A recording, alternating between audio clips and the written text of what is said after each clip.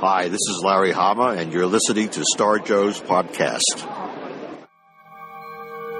From days of long ago, from uncharted regions of the universe, comes a legend.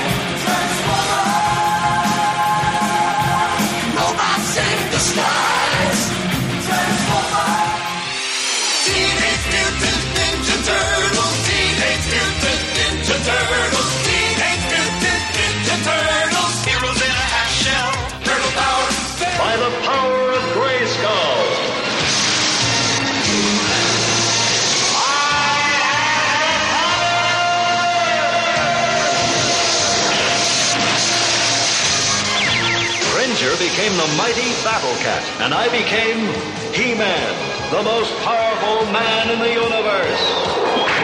Nowhere to run, nowhere to hide, and it's spreading far and wide. Who can turn the tide? G.I. Joe, American hero. G.I. Joe is there, fighting for freedom wherever there's trouble over land and sea and air.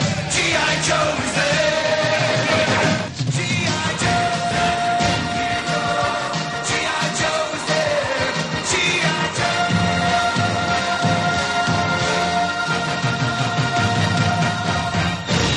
Welcome to Star Joe's podcast, episode 104. Uncle Teabag and his mouthful of moon pie. I've been really trying to hold back this feeling for so long. And I'm your host, Ryan. And I'm Chuck. And welcome back, everyone. Yes, Uncle Teabag and his mouthful of moon pie, along with a little Marvin Gaye. You'll learn what all that means in this episode. There's a story there. There is a story there. Oh, and what a glorious story it is. But first, before we get into it, we do have a guest with us. We'll introduce him in a second. Just wanted to kind of give a brief apology for not having an episode out in quite a while. Chuck and I had... we've been busy. Yeah, we've been busy. We had an unfortunate thing happen where the site that we worked at actually closed, so we found ourselves unemployed. We've been severed. So, but all things considered, not necessarily a bad thing. We're alive. We're alive. We're good. They tried to get me down. They can't do it. We're job hunting. Bastards. They're taking care of us for a while. We're good. So we're good. We're good for a while. So now we're back. So back in recording, better than ever. So. Well, we're back. We've been better, but we're back. But joining us for this episode is actually Travis. He's known as Travaz on the forums. Yep. My good friend, Travis, my dear friend, my dear friend, Uncle Teabag. Travis, welcome to the show. Thanks, guys. It's good to be on. I've been waiting 104 episodes for this. I'm stoked. Oh yeah, you are. Well, I would have had you on 50 episodes ago, but Ryan's got this control thing. Right. I don't let anyone out on unless I have personally met them and shared a room with them. So.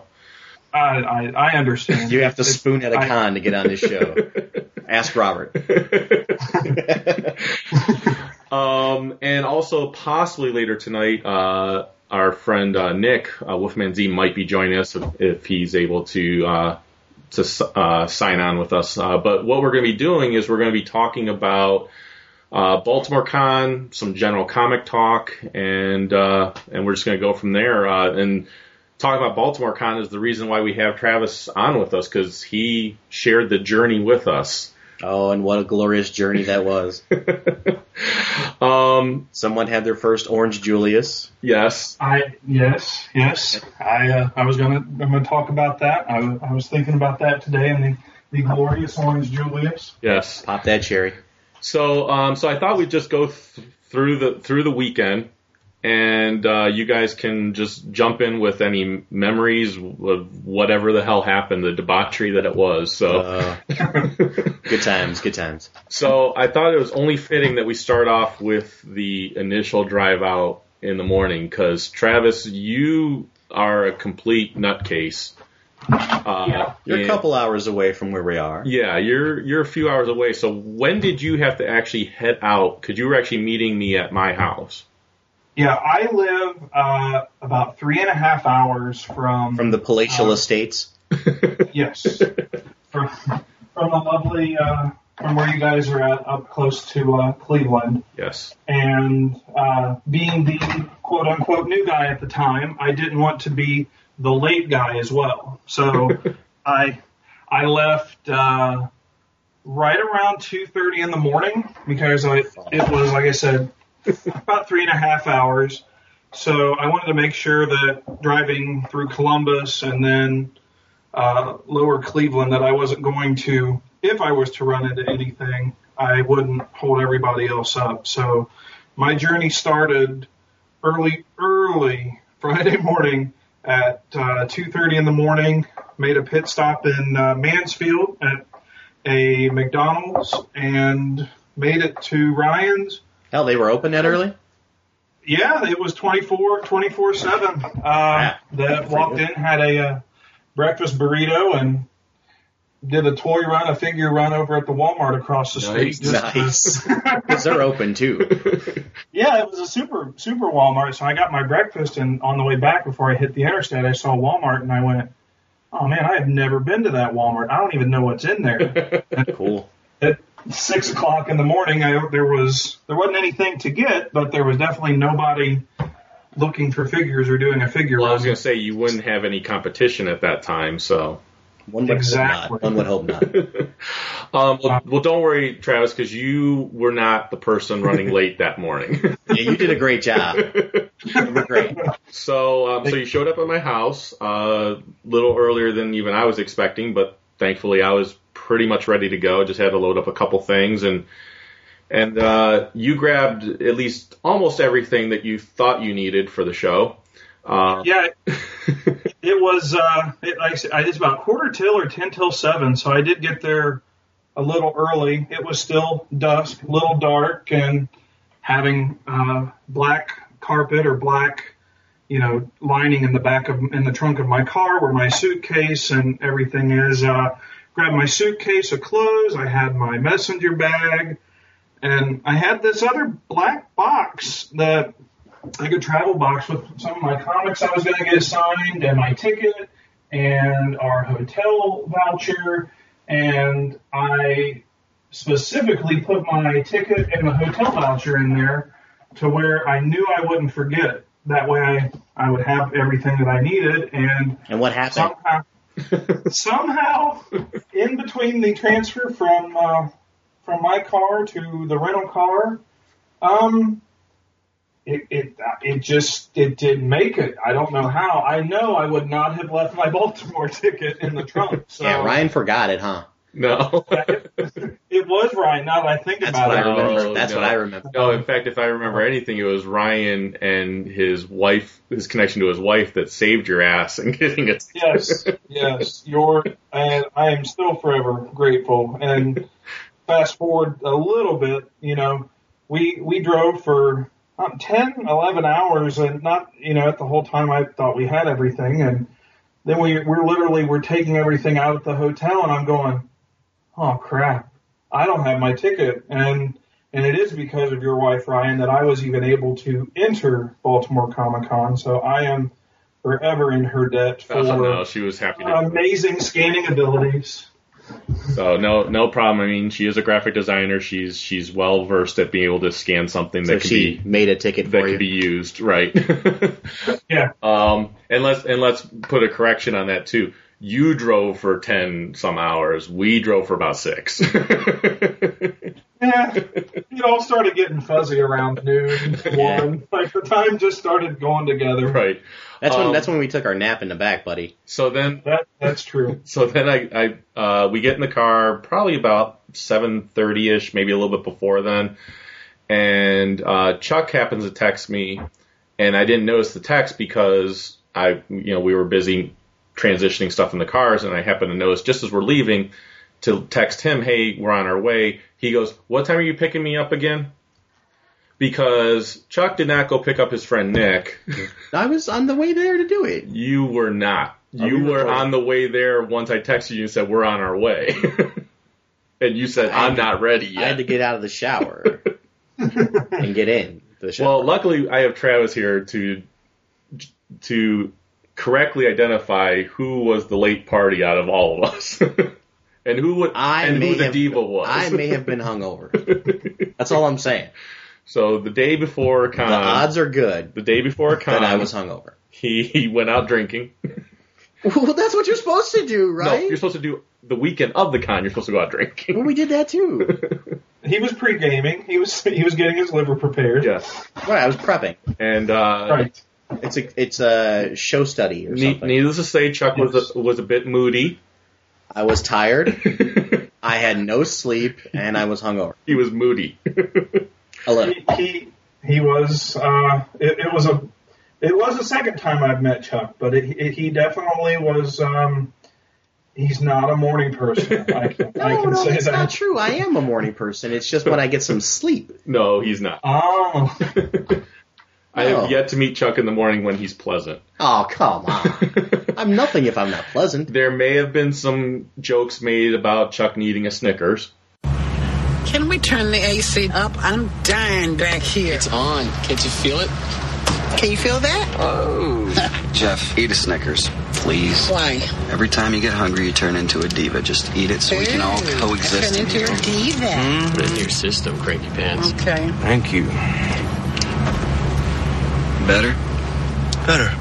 Will you get your knees out of the back of my seat? Oh. You're not you when you're hungry. Snickers satisfies. The one thing I remember is we're all getting ready to leave. We loaded the back of the rental, and Chuck's like, guys, I got to do my hair. Yes. And I was like, all right. I got to do my hair.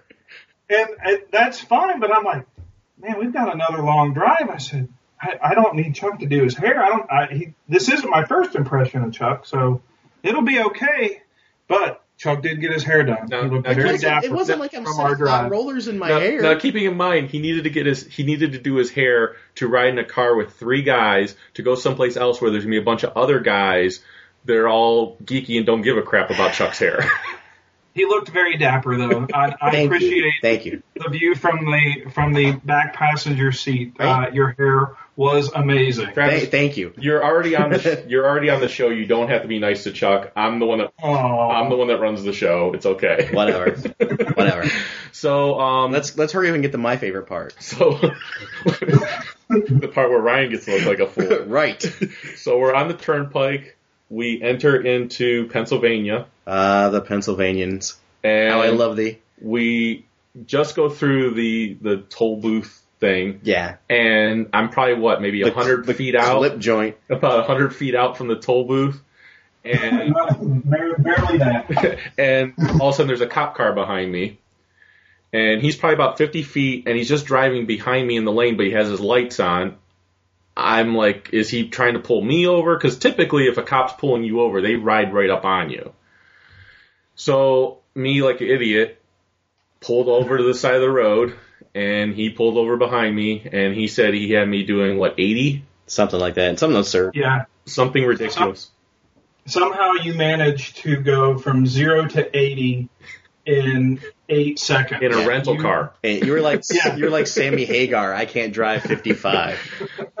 So then he goes and he says to me, he's like, "Is this a rental car?" I said, "Yeah." I said, "I didn't think I was going that fast." So, first of all, if you've seen Smokey and the Bandit, remember Buford T. Justice? That's this guy. That's his guy. His mirror sunglasses on. He gets out. Hey, boy. I'm like, boy, we just crossed the border into Pennsylvania and it's boy already. So I'm thinking that because he identified it's a rental car and I didn't think I was going that fast, maybe there's a slight chance he'll let me off. No. No way in hell.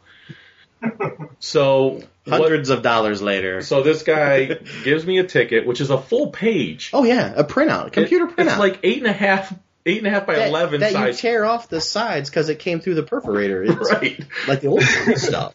Right. Like the sheet of paper in the box at Grandma's house. Right. That fed through the printer. Right. That kind of paper. In his car. In his car. So I think he had it in the trunk. He then decides he's going to be a wise ass, and he says, well, this is your first ticket. First ticket, nothing. Second ticket, I think he said something like your insurance rate will go up. Third he made a point to tell you that your insurance probably will not go up. Yeah. Third ticket, you have to appear in court. Fourth ticket, you're going with Geico. And that was his little joke. Yeah. In which case, I really just wanted to punch him in the face at this point. He was being polite. He was. Sure. And all the while this is going on, mind you, Chuck and I are in the back seat. Chuck's behind Ryan in the driver's seat, and I'm behind Nick in the passenger seat. And Chuck and I obviously see him coming up first. He's on Chuck's and Ryan's side. And he comes up to the window, and he starts, like, putting his hand back on his gun right next to Chuck and I. Yeah. And we're just looking at each other like, well, what's about to go down here? Like, first of all, we're struggling to put our seatbelts on, so we don't want to add to the fineage. We're going to die. Right. So after we hurry up and get our seatbelts on, then we notice he's got his hand on his pistol. Yeah. Awesome. This is going to end bad for Ryan. Yeah. So we're going 80 miles an hour. Like pot, you know. Right. Trying to help, we're kidnapped, you know. They're trying to coax me into peeling out and taking off. You know, what friends do. Right. Thankfully, you guys were kind enough that when he was at the window to not be cracking those jokes. You poke the bear only so often. Well, because also I think you guys realized that this guy was serious and that, well, the severity of it was I realized he had his hand on his pistol. Yeah, and that we all would have been in trouble, not just me. It's when you sit next to your buddy in jail and you're like, you know, she didn't look like a cop. Now, keeping in mind, I'm getting this ticket 1 week after I just found out I'm not working anymore. Ta-da! So anyway, very ill-opportune time. So the rest of the drive goes fine because I go the speed limit the whole rest of the time. No. We don't. Let's not skip ahead because we stop at a roadside area there, like a rest stop, and we get out. Because Northern Ohio is completely different with like rest area, gas stations, and anything in Southern Ohio. Completely different. So my mind was blown at this point, going, "Whoa." What is all of this? What is all of this stuff that is going on? Okay, and hold on one moment because Nick is ready, and I'm going to bring him online with the rest of us. All right, and then joining us now for the continued trip of debauchery that we were on. Our other passenger in the car. Yes, Nick. Welcome to the show, Nick. What's up, buddy? Hey, how's it going? Good. So you just missed the talk about the getting pulled over with Captain Buford T. Justice. Yes, with Johnny Law, with his gun on his holster. So now we're getting to the road stop. Yes, where Ryan ate a cheeseburger in 3.5 seconds. Right. Because I am 3.5. I thought it was less than that. 1.6. It was pretty aggressive, right? It was. And Travis had his very first Orange Julius ever. Yes. So. I did. Now tell us how that tasted in your mouth. Wasn't. It was, I don't want to say it was as good as a moon pie, but it was glorious at 9:30 in the morning. Right. It was everything you wanted it to be, right? Right. And then more. In your mouth. Right. In my mouth. Right. Creamy. Orangey. And right in the mouth. Wow. Speaking of stops that we made, at another rest stop, Nick and I played a little bit of a trick on you and Travis. Oh. We did. And well, yeah, I think you guys just wanted to go park and spoon while we were like in the bathroom or something. No. I was No. I was afraid when Chuck walks in the bathroom and I hear Sexual Healing come on. I want to get as far away from that place as possible. Yes. If you haven't been able to tell.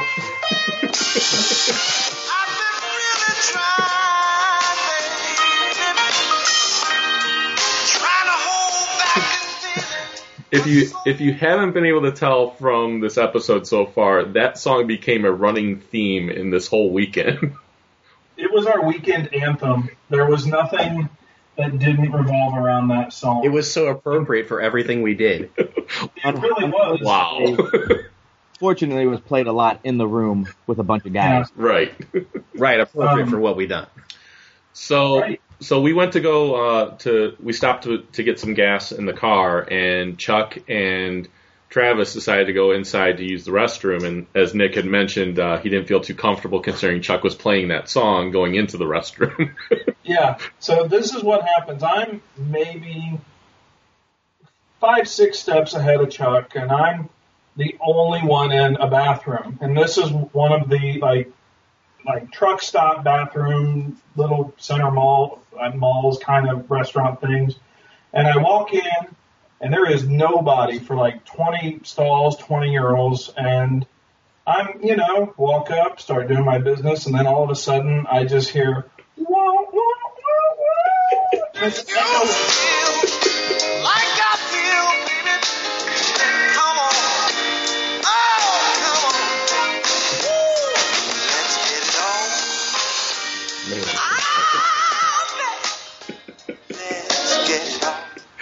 that is echoing all through an empty bathroom, and then I just hear, that's it. As Chuck walks into the bathroom. I play that in every bathroom I go in. Wow. Right. It was a Yeah, great I believe he's looking for those toe tappers, huh? Only the one time, but I got a candy bar out of it. Yeah, I thought so. So Nick and I moved the car from where we were pumping the gas to just a regular parking space. Travis walks out first and notices the car is not there. Now, keeping in mind, Travis had never met me before. That's the great part. So he doesn't see the car. We're in the middle. He's in the middle of Pennsylvania. His car's back at my house. Yeah. We're a good 3.5, almost 4 hours away from your house. Right. And walk out. Car's gone from where we had just got gas. Yeah, Chuck's behind me. He's kind of and I burnt. look I'm back. like, fuck it. I don't even care. I know. I was like, he's like, well, let's just go take a walk. I'm like, all right. Chuck's like, you want to go back in the bathroom? You want to finish this? What's going on? He's like, oh, I finally got you alone now. Nice. So the rest of the trip, I would say, was pretty uneventful, at least the rest of the drive there. I stayed with the speed limit, which I heard nothing but endless taunts about. I think everybody in the car had whiplash, dude. Yes, I heard constant comments about that. Well, dude, seriously, I mean, you drive, you push the gas, then you let off the gas, and you push the gas, and you let off the gas. Well, I said next time you get to drive. I'm saying. When Travis said when he was going to be what Masters of the Universe villain he would be with Whiplash. Everybody in the car lost their shit but you. It was hilarious. Fucking hilarious. But that story's to come. That story's to come. We're jumping ahead. That's to come. That's the ride home. That's to come. The one sad thing, not sad, but as Ryan said earlier, the police officer politely told us that I will not be the last last statement you see on the way. We are out thick, and we made it from Pennsylvania to Baltimore, and we saw none. We passed no more. He lied to us. He bald-faced lied to us. So, but I wasn't taking that chance. Well, yeah, sure, we get that. Yeah. Dirt hill or something, we could have got away from him. Hit that dirt hill. The Duke boys do it all the time. Right. That's what I was saying. Free to go. So we got into Baltimore right about rush hour time. Yeah. When isn't Baltimore rush hour? True. No kidding. Baltimore is the most horrible place to ever drive. No, D.C. I don't know. On the way to Chris's house, that was pretty bad. I've driven in actual D.C., though, and D.C. isn't that bad as Baltimore. Right. Well, we get there. We get to the hotel. Yep. Check in, see Robert. Robert's there. Wasn't there a few other people there, too, by that point? I think you went and picked up Jason, right? Oh, yeah. Grub was there, yeah. Grub was there. Oh, yeah. Jason actually, I think, came over. Oh yeah, because he rode with us. Right. Yeah. So then we headed out to Chris Campbell's house, which that, like you were just saying, that traffic was horrible. Well, not for me. JP and Grubb and I rode in Grubb's car. Right. And then you guys rode in your car. Yeah. And we were there like 40 minutes before you. I don't know what happened. Well, I do know what happened. 2.5 hours to go 20 miles. I know what happened. I know how Ryan drives. So that's how we got there a little faster. You know what the greatest part is when the traffic's bumper to bumper, and you're only going 5 miles an hour. There's a motorcycle cop pulled somebody over. Yeah, that was great. Oh, that's right. Nice. And we were all like wondering, what could he have possibly pulled this person over for? He turned his left blinker on when he went right. He was in the carpool lane. Maybe it was the smell of pot coming out of the car. So we got to Chris's house. We had a gracious host. Awesome. Gracious host. CampbellCon 2013. So lots. Thank you, Chris, and thank you, Laura, Mrs. Campbell. Yes, thank you both very much. Lots of wings were there. Lots of libations, lots of food. Yep, a lot of people. Lots of comics giveaway, lots of people, good friends, good comics, good times. I got to see Sean Pryor, Alan was there from Mike Myers, Daryl Taylor, Keith Knudsen. Keith brought his wife. DC Noise was there representing John Thurman. Barb was there, which is Mike's wife, and Rob Anderson was there. Yeah, and at our press. Yep. So Jason Wood and David Price and from 11 O'Clock Comics were there with New Mutant. Alan was there. Yep, Alan. And Rock was there. Rock was there. Rock showed up. Can't forget Rock. Yeah, can't forget. You can never forget. You can never forget Rock. Nope. He's unforgettable. If you want your nuts crushed, don't forget about Rock. Right. And Rock has always had like gracious gifts. Oh yeah, they just got a new puppy. I saw on Facebook. They got a new little black puppy, Scooby. Yeah, cute little dog. So Rock had a bunch of Magic Mike too. Yep. Rock had a bunch of comics he had signed by Kevin Smith. Yeah, He gave to us, and which was great. Thanks. He gave me a Green Lantern mug, which was very nice of him. Awesome. So. Drinking out of it right now? Yep. So that was just a great time. Had a lot of fun. Yeah. A lot of friends, a lot of food, a lot of beer. And then on the drive back to the hotel. Oh my fucking God. Here it goes. This is when the shit got real. This is when someone's butt got hurt. Because it wasn't mine. Because I was running low on gas. Well, you think you were. I believe you would have made it to the hotel. Well, but here's the thing. I would have made it to the hotel. I wasn't worried about making it to the hotel. I was worried about making it out of the hotel because there's no gas station in Baltimore. That's not what we were arguing about. No. We were arguing about if you had enough gas to make it to the hotel. Right. And you said you didn't. I said you did. But whatever. We pulled over some dark, dim-lighted street to try to find gas. And you're hyperventilating like a 6 miles to find it. No, I honestly was not worried about getting to the hotel. I was worried about not being able to leave the hotel because we didn't have gas. Anyway, Ryan's bitching about gas. We're going 6 to 7 miles off the interstate because for some reason in Maryland or around D.C., all gas stations close at dark. Well, not only that, but there was no gas stations right off the highway. And none of them took the credit card either. Like, they were closed. Pumps closed. Everything closed. Yeah. And we're driving. Seen that ever. And we needed gas, and, we ended up finding a gas station out in Mayberry somewhere. Well, it's because I stopped at a cop and asked him, where's the gas station? Oh, I wasn't going to bring that up, but you just totally cut your nuts off right there. He was like, it's just like right behind you guys. I know, right? I wasn't even going to bring that up, but whatever. So this guy asked the cop for gas, and he goes, it's right over there. Go. And as we pull up, trying to be, still the gracious new guy, I'm like, oh, it's my turn, I'll pay for gas. We pull in, it's $3.97 a gallon, which the highest we had to pay. Yeah, which is like 70 cents more than what we paid. Wasn't it like $4.05 with a credit card though? Yes, it was. It was ridiculous. Yeah, this was like gas US rip you off. Right. But we needed it. It was important. Yeah. And all the while this is going on, we seem to forget that there 7 or 8 of us in this rental with Robert. No, Robert's in the back. Yeah. Getting jossed around. And I think I almost killed Robert at one moment. I think you did. Because I had to slam on the brakes. I think you almost broke his drawing hand. That would have sucked. For him, yeah. This is also where the infamous moon pie comes into effect. Yes. Somebody bought a moon pie at a gas station, which is sketchy to say the best. Well, it's what, 12:30 at this point? Like, it might even be later. But whatever. Yeah, it was definitely, I was going on being awake for 22, 23 hours, couple light nodding off here and there in the back seat of the van, and I go in, pay for the gas, and I'm like, man. Oh, I got a coffee energy drink. I got one of those Monster coffee drinks. I needed it. I was tired. I know you were tired. I'm going to get a Mountain Dew, and then I was going through the candy, and I was like, oh, that's too sweet, that's too this, I'll never fall asleep with that. That's too sweet. I'll get a moon pie. Right, and I saw a moon pie, and I went. That's what he said.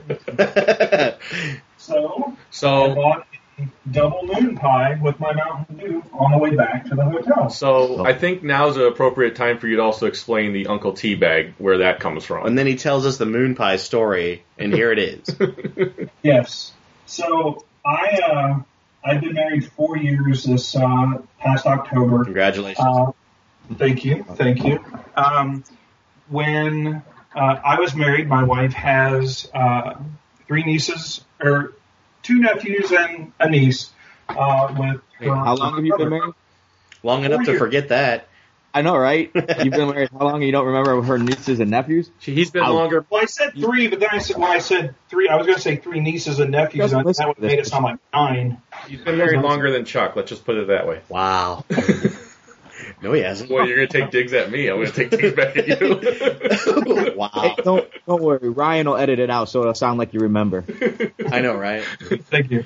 But as my wife and I were dating, and as we got married, her brother, as a joke, was like, "What's up, Teabag?" Just being funny, and it was just like, oh, not much, and I call him S-Bag.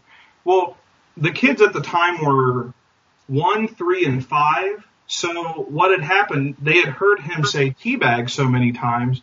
They then, once we got married, started calling me Uncle Teabag. So now it is I am forever known as Uncle Teabag. And they have endearment.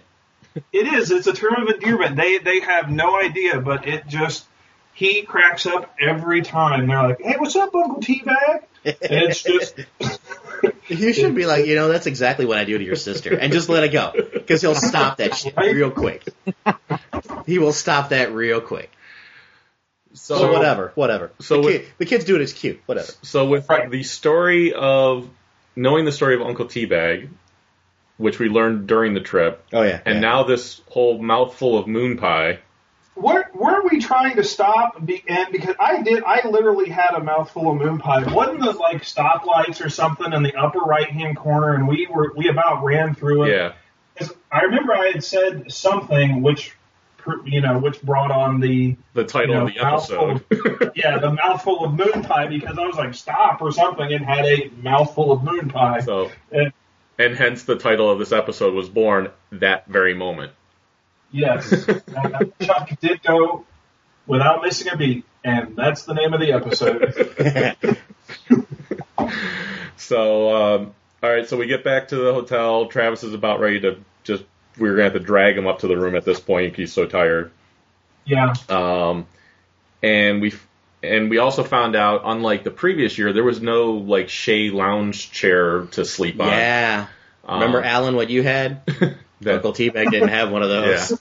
No. So Travis didn't really care at that point. He just says, "I want to sleep." He was so tired he wanted to just curl up in the bathtub and go to sleep. So Travis slept on the floor. And I did. It was comfortable. I'm not even going to lie. That's what you said. I don't believe you, but I tried to offer you the bed the next day, but it was okay. But then I had the bed, and then directly next to me was Robert and Ryan in the first bed. We snuggled. And you did. And then Chuck and Nick were on the far bed. Right. Spooning all night. Well, what I have to say is, you know what? I'm glad that he was on the phone for 8 hours because he only had to sleep in the bed like an hour and a half Right. or so. He's in the hallway chatting it up. Right. I don't know, jacking off.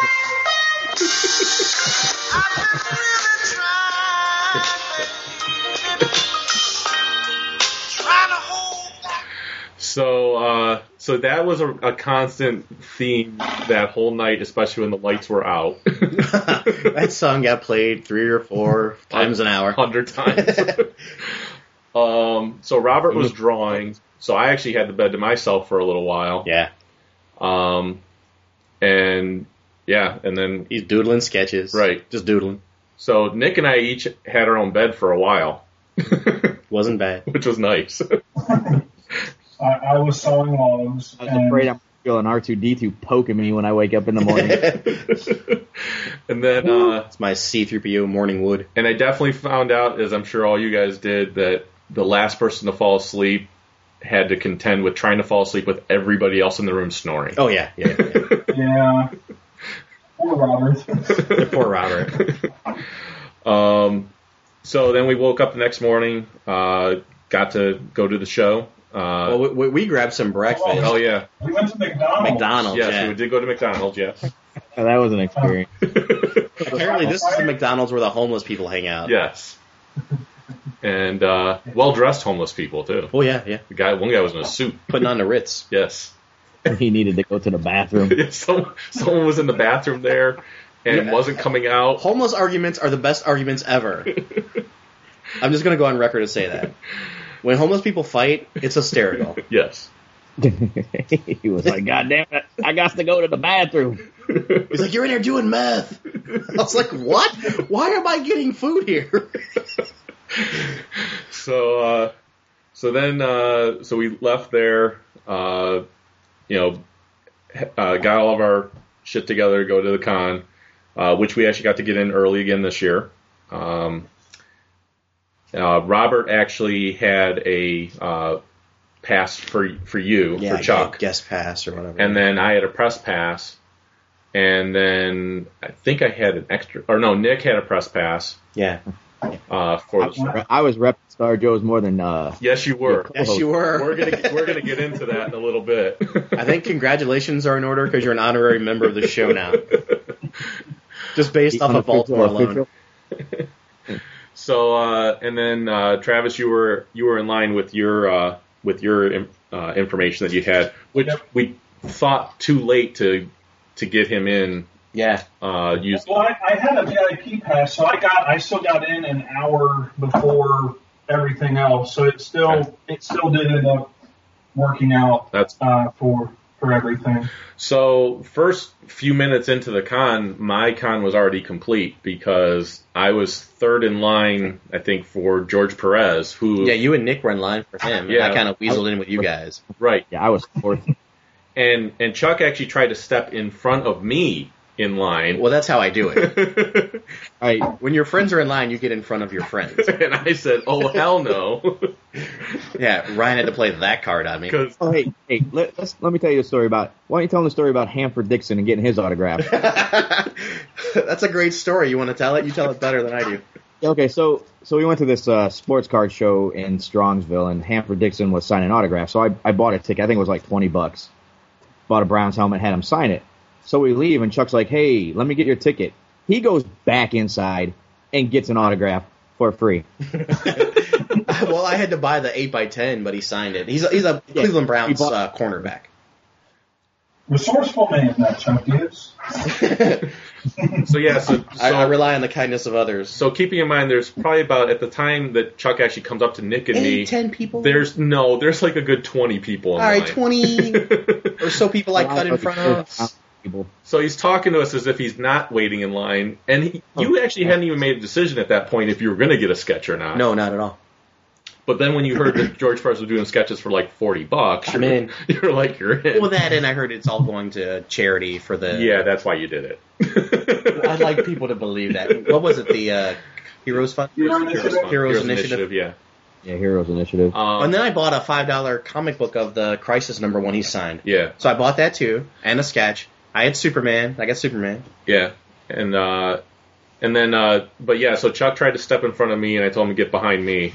And with a few FUs in there. Right. Knees cutting. Appropriately so, I should say. Well, yeah, I never said it was out of line. I never once said it was, hey, what the fuck?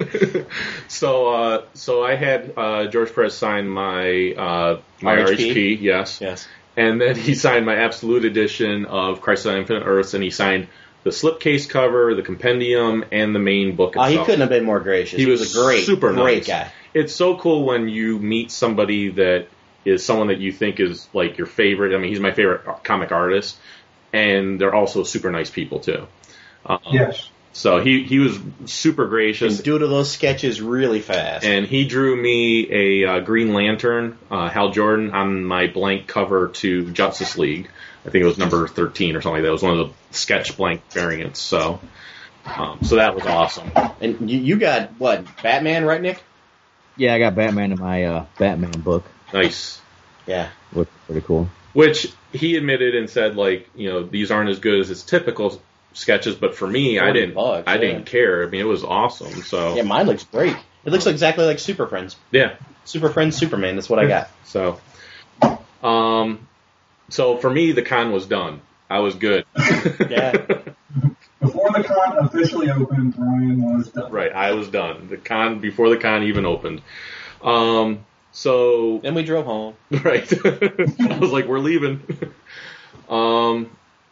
So I mean, through the course of the day, I got a few things autographed. I had brought with me, just to mention a few brief things for myself, and then you guys can all mention what you guys did the first day.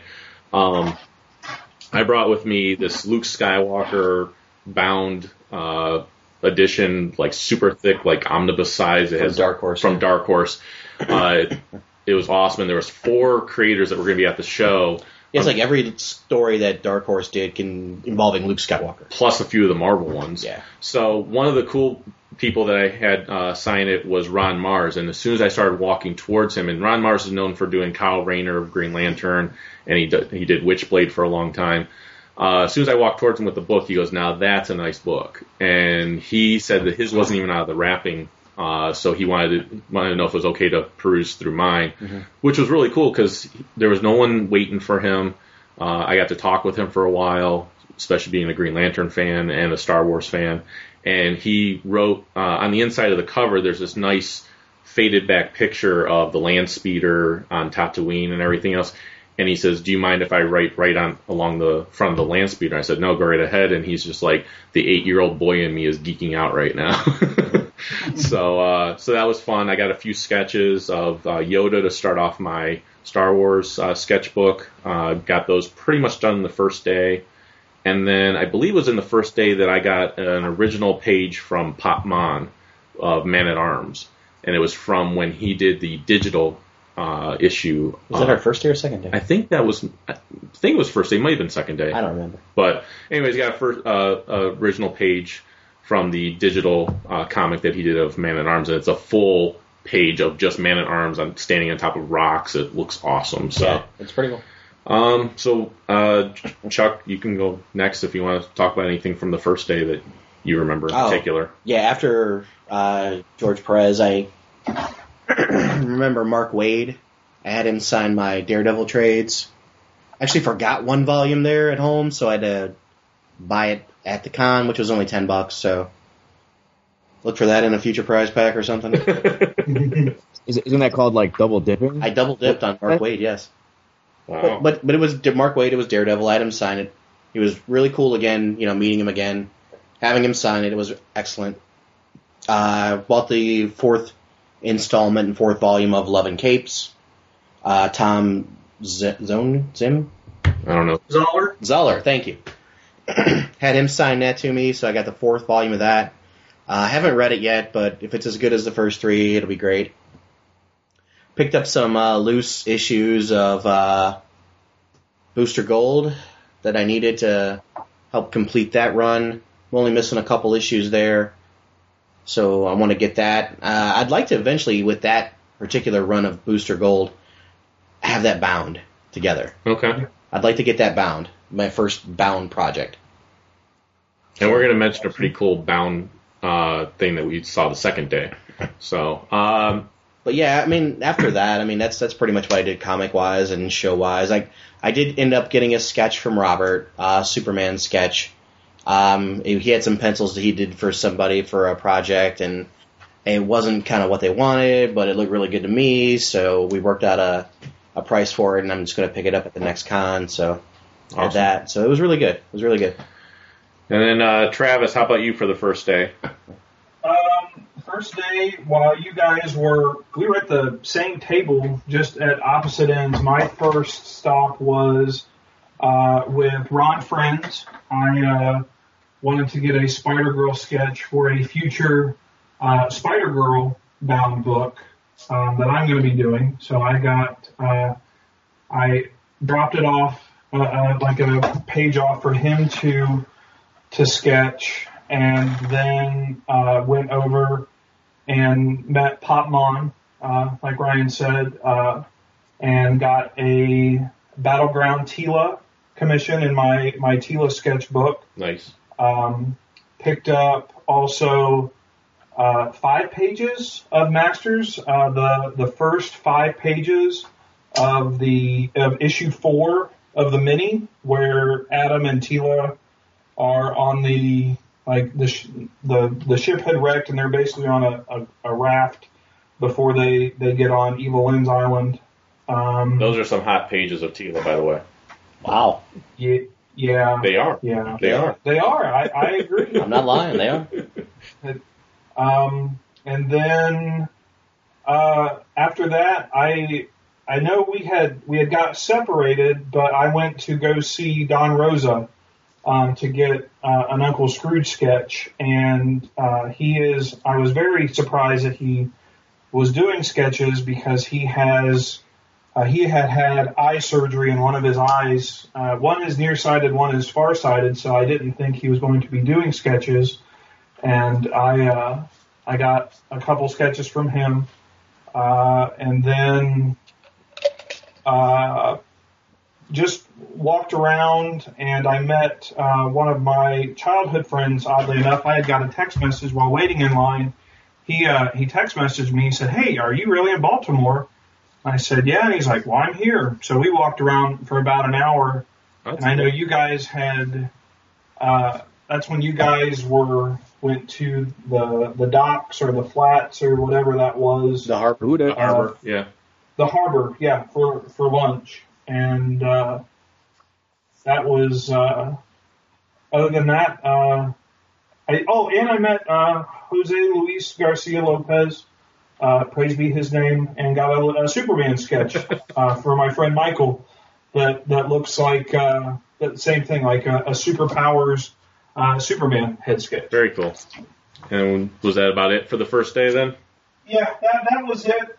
Robert had my Valiant sketchbook for the day, and that was it for Saturday, other than walking around. And okay. I don't think I bought any books that day. It was more taking it in, because it was my first time at Baltimore, so I was just trying to get the lay of the land, the con floor, who's where, what's got, what can I buy, things like that. All right. How about you, Nick? What do you remember from Saturday? Any goodies that you found, or anything else in particular that stood out for you? I got the Irredeemable. I guess it's kind of like the Absolute Edition. It's like maybe the first few trades, oversized. Yeah. I got that for pretty good, which I had Mark Waid signed. I picked up a few Walking Dead trade paperbacks that I needed. Shout out to my wingman Rock for, taking those pictures with those girls with me. That's always a plus. I did run into Jason Mewes from Jay and Silent Bob. Oh, that's right. I forgot about that. Got my picture taken with him. He apparently flipped out that day. I'm sorry for interrupting, but he didn't. Wasn't it the day after where the guy from Comic Book Men said he had flipped out because there were so many people later on that day, like, ran up to him or something? Right. No, I heard that. I think the next day on Sunday, when I ran into Rob Bruce, Yes. I was talking with him for like a few minutes, and he was talking about it. He was like a little overwhelmed with all the people and stuff there. Very cool. The other highlight of the day would have to be going to Hooters. Yeah, I was waiting for you to bring that up. I was waiting for that. That was the highlight. That was the great part. Yeah, because much like Travis with his never having an Orange Julius, you had never been to Hooters before, right? Not. I seen the tops of the mountains, and it was all good. My boy likes his titties. I do. And was it everything you hoped it would be, or? Oh yeah, I liked it. I mean, the girls were nice, and this time the food did not suck. Yeah, the food was actually pretty good there. Unlike the one they had in Cleveland downtown, the food kind of sucked at that one. Yeah. Right. But yeah, for some reason at lunch at Hooters, for some reason I wasn't hungry. Like I started eating, and I don't know if you remember, I started feeling like kind of under the weather, but a little headache or something. I never got the con crud, but just for like I started waning for a couple hours. Yeah, I think maybe like sleep was catching up with you. Or something. G.I. Joe will return after these messages. Emerging from the dark humor that was the Beast Unleashed podcast, Steve Megatron, TFG1 Mike, Pecan Court Michael, and the Cybertronian correspondent Optimus Solo move on to Transformers Animated with Transformation Animation Podcast. 20 episodes covering all 3 seasons of the cartoon, the books, and the awesome toy line. We will also have cast and crew interviews, so get tapped with GCRN's next Transformers franchise podcast, Transformation Animation Podcast, available on iTunes and the web at www.geekcastradio.com. Get your tap on. Decepticons, transform and rise up. Movie Week in Review is the Geekcast Radio Network's weekly movie podcast. Steve and Mike take a look back on their favorite films and give you their thoughts. They also bring in co-hosts at times. If you are a movie buff, listen to M-Wire only on geekcastradio.com.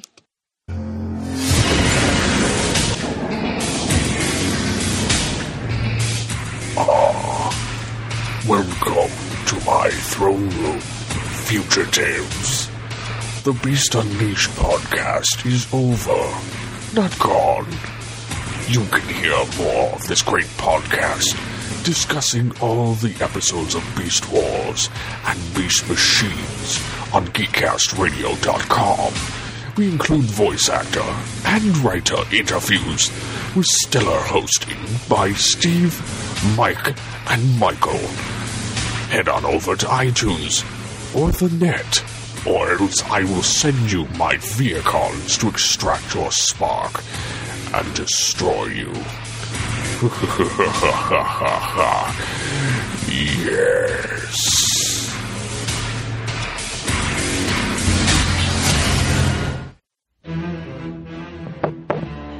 Is this thing on? Oh, goody. Why, hello there. It's your dear old Uncle Joker here. I bet you're asking yourself, what could I be possibly doing here of all places? Well, I'm laughing at the fact that this new podcast presented by Geekcast Radio is called Legends of the Dark Knight. Who the heck knew the Bat was so popular? Ugh. Join Steve, Mike, and sometimes Tara for reviews on the greatest DC animated universe cartoon to ever meet Gotham City. So join moi for the talk of the town, or I'll send Captain Clown after you. He gets mighty angry when he doesn't get to have his garbage skull. So put on a nice big smile and join us for the next Geekcast Radio Network podcast, Legends of the Dark Knight.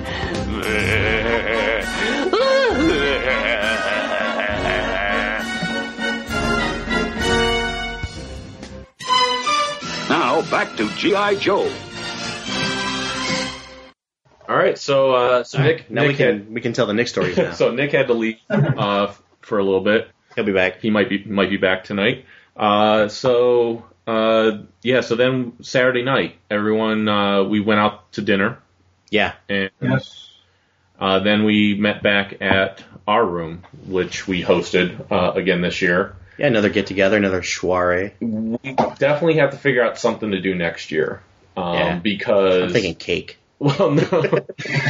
Well, number one, we didn't provide as much as we did the previous year because, again, we weren't working. So, Well, we had a drawing for some of the Star Wars Black Series figures. Yeah. You generously donated those, which was awesome. Yeah, I was going to actually We had a bunch of comic books and stuff like that. Yeah, we did bring a bunch of comics. I meant just food-wise, we didn't have a lot there. Oh, yeah, it's not a big eat thing, though. Yeah, but last year we had, like, beer and lots of stuff. Yeah. We had a lot more stuff. It was a sausage fest, though. It was a sausage fest. Yes. Poor Bart. So the reason I said we need to do something maybe a little bit different next year, if we can, and I'll look into it. Get like a 6-inch hero or something? Well, I was thinking if we could possibly rent like a conference room or something like that because the room got really hot. Yeah, I did. And we got complaints from across the hall. We got called on by the neighbors. Right, so, which we didn't run into last year, which is why we thought, we'll just host everyone again this year. Yeah. But yeah, there was something up with the air conditioning because I think it was just how many people were in the room. Or in the room itself. I mean, the air conditioning itself didn't really... I don't know, once everyone left that night, it was pretty cold in the room. I don't know, I was a little drunk. But, well, speaking of drunk, I don't know if he was drunk, but speaking of someone who kind of brought the party down a little bit. There was a friend of a friend. Well, we don't even know if he was a friend. Well, he came with Dean, right? He came with Dean. Yeah. But I think he was someone that Dean was just sharing a room with. Could have been. I don't think he was friends with Dean. I don't even know the guy's name, but whatever. I tend to overlook everybody and give everybody a pass. Yeah, but he was a dick. Whatever. Travis, am I wrong? He was vocal. Yeah. And he had opinions, and he wanted you to know his opinion. And his opinions were the law. Yeah. Like, his opinions were fact. So. And was also angry because he had just found out that he had lost his job after. Oh, that's right. And he was complaining because he said, I gave them 2.5 years of my life. And I said, yeah, buddy, you're not going to get any sympathy in this room because I've had 14 years and just found out I'm let go and Chuck's had 7 years. So. Yeah. 8. Not a lot of sympathy going to be coming after 2.5 years. I feel bad he lost his job. Sure, I feel bad for him. Yeah. But you know, we all lost our jobs. But when you walk into a room where you don't know anyone, I know. You should not. Suck it up, Buttercup. You should not be the loud person in the room. I know. Suck it up, Buttercup. I get it. Yeah, Dean, however, is awesome as always. Oh yeah, great. Dean Stahl is awesome. The DC Noise guys came minus Keith because Keith was held back. Weepa! Shocker. All of us called it. Oh, totally. We were like, if Michelle's coming with him, he's not coming to the party.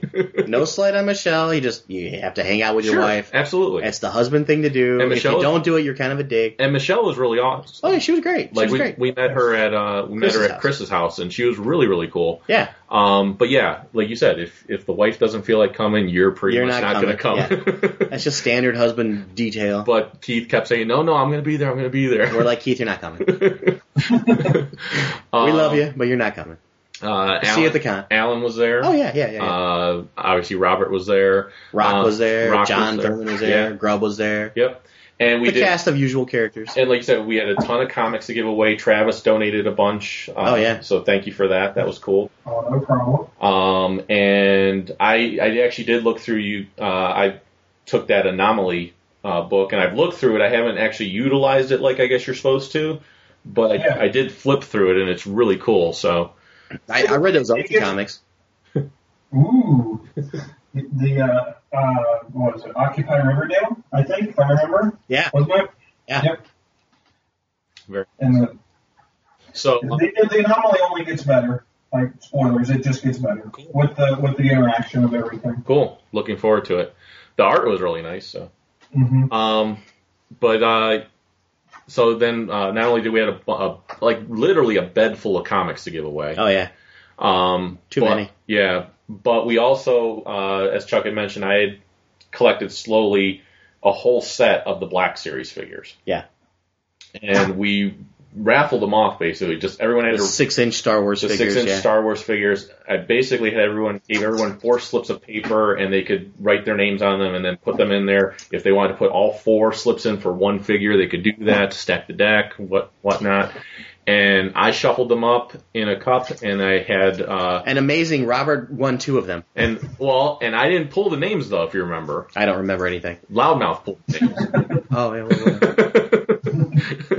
Because I don't even remember his name. I'm just gonna call him Loudmouth. I don't know his name either. I forget. I'm sorry. Loudmouth pulled the names, and Robert won 2 of me. Won Luke and R2. R2. Yeah. 2 you'd want together. The 2 I wanted, of course. Well, no, you had R2. Now he just needs an X-wing, and he's set. It doesn't matter. Yeah. And what did I do later? Oh, you got me one as a gift, which was great. Yes. Thank you. So you came through. So shut your mouth. Right. You came through in the clutch. But this is what I was feeling then. So later I was feeling slighted. Later on, I gave Chuck. I had an extra Luke, so I gave Chuck a Luke Skywalker because I knew he really wanted it. So, and he gave me other favors in return. Wow. So, my mouth is tired. Wow. But Nick won the Darth Maul, right? Nick won Darth Maul, and Mike won. Did Mike win? I don't think Mike won. Was it Dean? Stormtrooper? Did Dean win? I don't know. I think it was Mike. Was it Mike? Okay. Maybe. I don't know. Somebody won the Stormtrooper. But anyway, Robert got 2 of the 4. Or did Rock win the Stormtrooper? Maybe Rock did. Yeah, it might have been. I don't remember. So anyways, drinking. So we gave out a full set though. Yeah. Which was cool. Yeah. Some comics and trades, full set. Had a good time. Handies. And then we got kicked out of the room, basically. Because the Notre Dame Michigan game was going on. Yes. Oh, we had the Michigan game on. Yeah, they won. Yeah. Beat Notre Dame. Beat Notre Dame. So unfortunately. And speaking of Notre Dame, I went to Notre Dame this weekend and watched them play against USC, and they did beat USC. The only reason I mention it, though, is because I think you being a music lover, you might appreciate this, and Travis, I think you would too. They had, performing with the band, members of Chicago. Oh, wow. And because the manager, Peter Cetera? No, not Peter Cetera. Peter Chiavarelli, who's the manager of Chicago, was a football player for Notre Dame. Oh, okay. He was under Parsigian. Before the game, they played with the band at the game, of course. They played a couple songs there. But before the game, outside this one hall called Bond Hall, the band was all standing on the steps, and the members were there, and everyone just gathered around. It was like a free concert. Oh, cool. And they played, and we happened to just walk upon it, because we didn't even know. And we walked upon it, we heard the band playing. We're like, well, let's go see the band. And next thing we know, we're hearing Chicago songs. And what'd they play? We heard Saturday in the Park. Nice, that's a good one. Good one.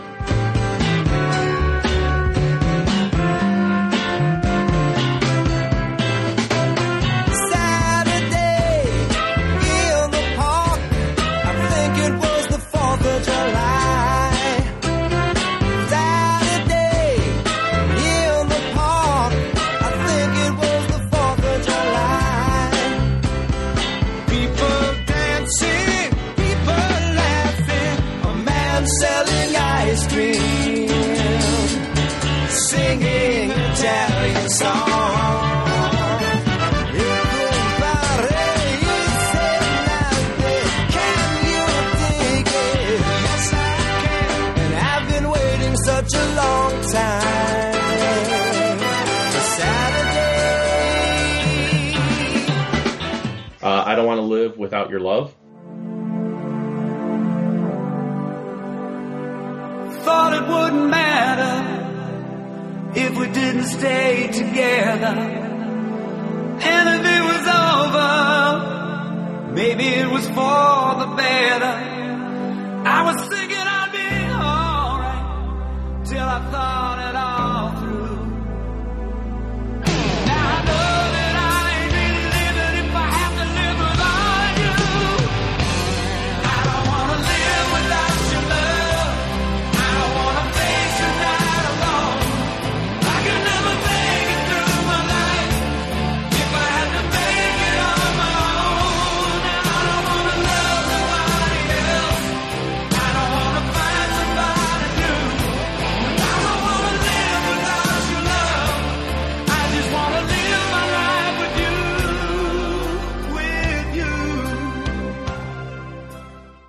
Look Away. Oh, Baby, Look Away. Which was my theme song in high school anytime I got my heart broken. So Sentimental Ryan comes out. It was sappy. And then Chicago now. You pussy.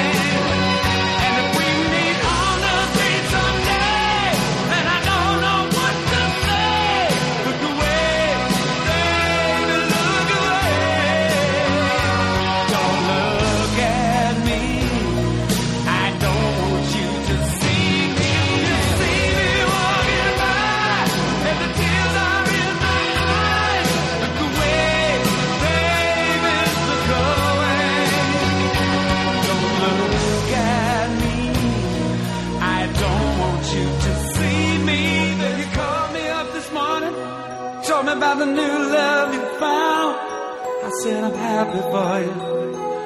I'm really happy for you. And then there was 25 or 624.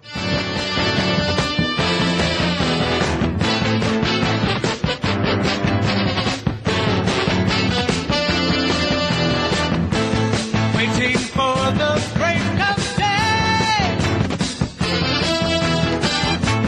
searching for something to say, flashing lights against the sky, giving up, I close my eyes, sitting cross-legged on the floor,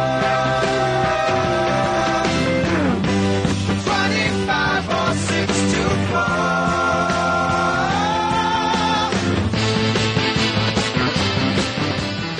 25 or 624. Which I didn't recognize by the name of it, but then when they played it, I was like, oh, I know this song. Oh, I know this one, yeah. So that was really cool. Nice. But that was the only reason I wanted to mention this, just because it was cool to hear Chicago. Yeah, when you see me walking by and the tears are in your That's eye, right. Look away, baby, look away. We meet on the street someday and I don't know what to say. Look away. Very baby, look emotional away. song for me. Oh, yeah, don't tear up. Don't tear up. Walk it off. You'll be okay. Rub a little dirt on it. Rub some dirt on it. So we actually went down to the main lounge area after having to leave the room, and found out that that's actually the place we probably should have been all night, because everybody was there. I don't know if you saw online, but people were taking pictures from that area. There was like George Perez was hanging out there. Like all the comic creators were there. Yeah, everybody at the hotel was there. Because we stayed at the Hyatt Regency, which is the hotel right next Like to the the host con. hotel, So yeah. it's like the host hotel for all the creators and stuff Right. like that. So who knows? Maybe next year we'll just go right down there and hang out with all the creators, or like I said, maybe I can look and see how much a conference room would be for Star Joe's Saturday Night Con or something like that. Yeah, schwanky. Send those donations. Kind of depends on the work situation at that point. No doubt. This man's mouth's writing checks I can't cash. So then we went to bed Saturday night, and then Sunday got up again for con. Got to get in. Before Sunday, Saturday night was when I found out Chuck's mutant ability, Which one? which is being able to be snoring and asleep and then immediately waking up and being part of the conversation that we're all having about Star Wars, action figures, potato chips, whatever we were talking about at Which the time. is exactly what Robert and I said we faced at JoeCon. I'm a very light sleeper. That's Chuck's mutant ability. Yeah. Like It is. he was snoring, Yes. and all of a sudden, like, I forget exactly what we were talking about. I don't either, Something but related or chips or something, and all of a sudden, like, but it's weird, isn't it? Isn't it weird how often he'll just be right in the middle of the conversation and you just heard him snore 2 seconds ago? yeah, and he's just like, oh yeah, dude, that's awesome, or yeah, I like that. And you'll challenge, and if you challenge him on it, as far as him saying he doesn't know what you were just talking about, he can recite everything that you were just talking about. Yes. Well, obviously I wasn't asleep. but you were snoring. Whatever. With your eyes closed. That's how I rest. So yeah, it's creepy, dude. Yeah, anyway, don't tell people because that's my secret ability. The best part about it, though, is when you're awake, when you're fully awake, you don't retain anything. I was going to say, you can't retain anything. But that's how I did a lot of my studying back in school because I would just sleep. Chuck's the osmosis. Right. Or study through osmosis. So Sunday, just a few of the highlights that stood out for me at the con was, Travis, you mentioned Don Rosa, and you told me about how he was doing sketches for free, and his only thing with doing the sketches was they had to be personalized. Yes. Because he doesn't want someone to go then and sell it, of course. So I went and asked him if he'd be willing to draw a sketch, fully intending on paying him, even though I knew you had told me he was doing for free. I didn't want to just assume that he'd do it for free for me as well. So he drew a sketch of Donald and Daisy for me and addressed it to my wife and myself because we were about to have an anniversary, so I thought that would be a nice little gift.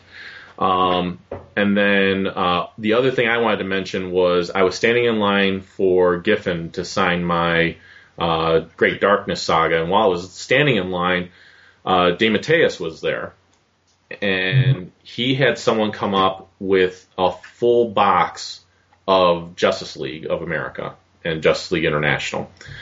And sorry. And he that was me. And he wanted him to sign all the issues. And it's kind of a dick move. And DeMatteis asked him, "May I ask?" And he didn't have anyone in line, mind you. Yeah. But he asked him. He says, "May I ask what this is for?" And the guy honestly said, "Well, I'm a retailer and I look to resell them." And he says, "I will sign one for you, but I'm not going to sign the rest of them." And the dealer said, "Well, I'm willing to pay you for them." And he says, "It doesn't matter." He says, "I won't do it."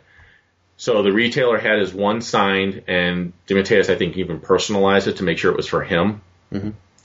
And then the guy Did you left. make this out to dear eBay winner? They actually shook hands. Yeah. So because he was very nice about it. Sure. And then the guy walked away. Well, I mean, everybody's honest, so And that's what happens. So. I love it when a creator does that because it's not holding up a line for anyone else. I think the creator should be making the money off of these things.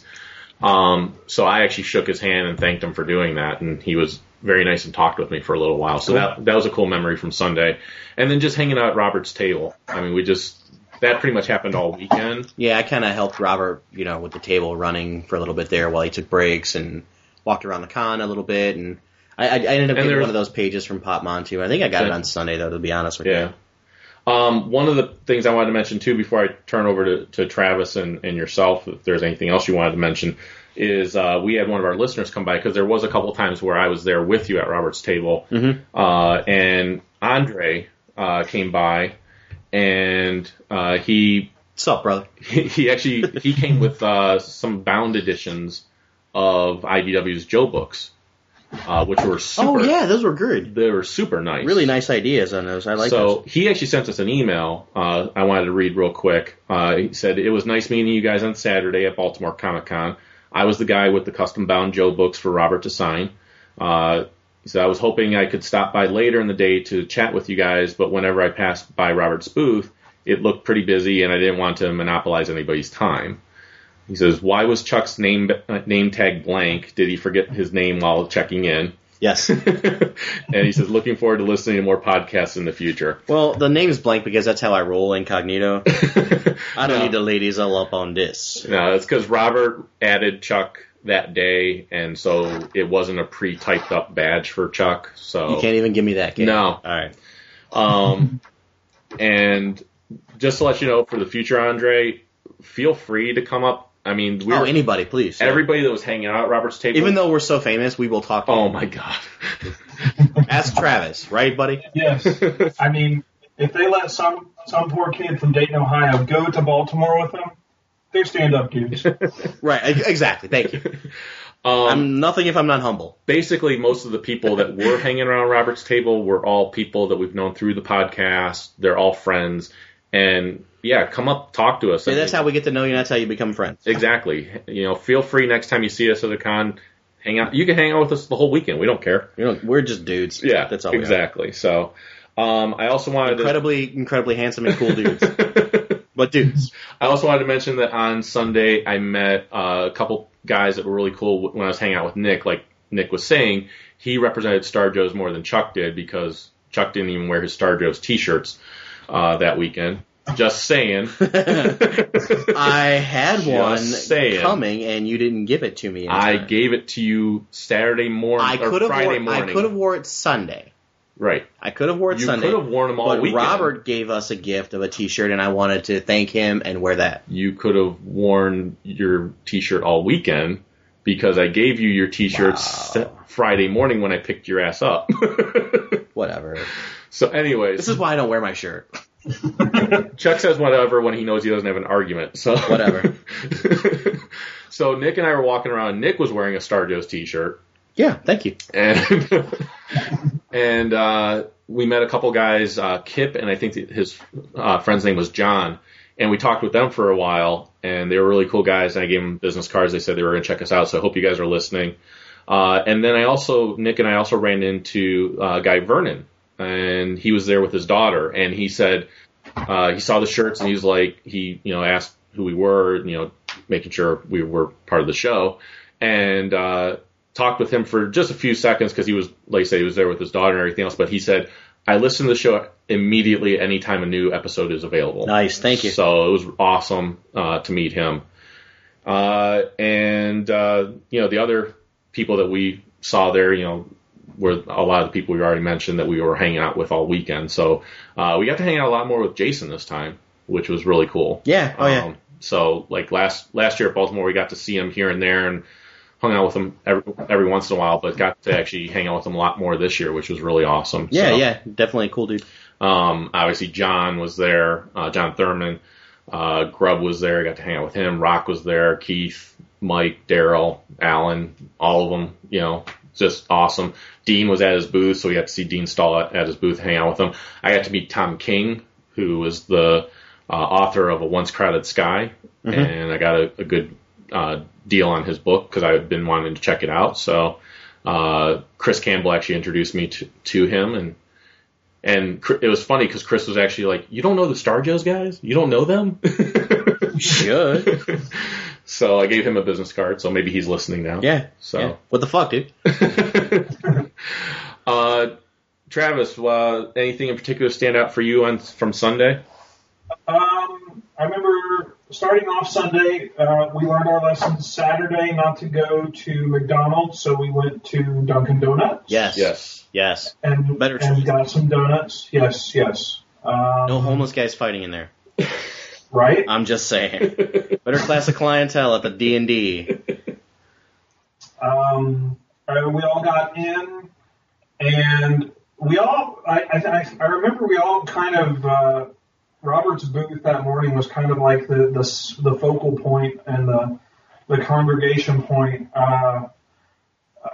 Nick had the comic book men were there, debuting Cryptozoic Man, which came out really last Wednesday or Wednesday before. It was a Wednesday but before, they had the preview issues, and they were shooting for an episode of Comic Book Men, and Rock knew about it, told us Saturday night, and Nick went and got in line and came back with a signed book and told me about it. And so then I went, and I'm pretty sure Nick had to do the same thing, but we had to sign privacy and the release form. So we may or may not be on a future episode of this season's Comic Book Men. That's awesome.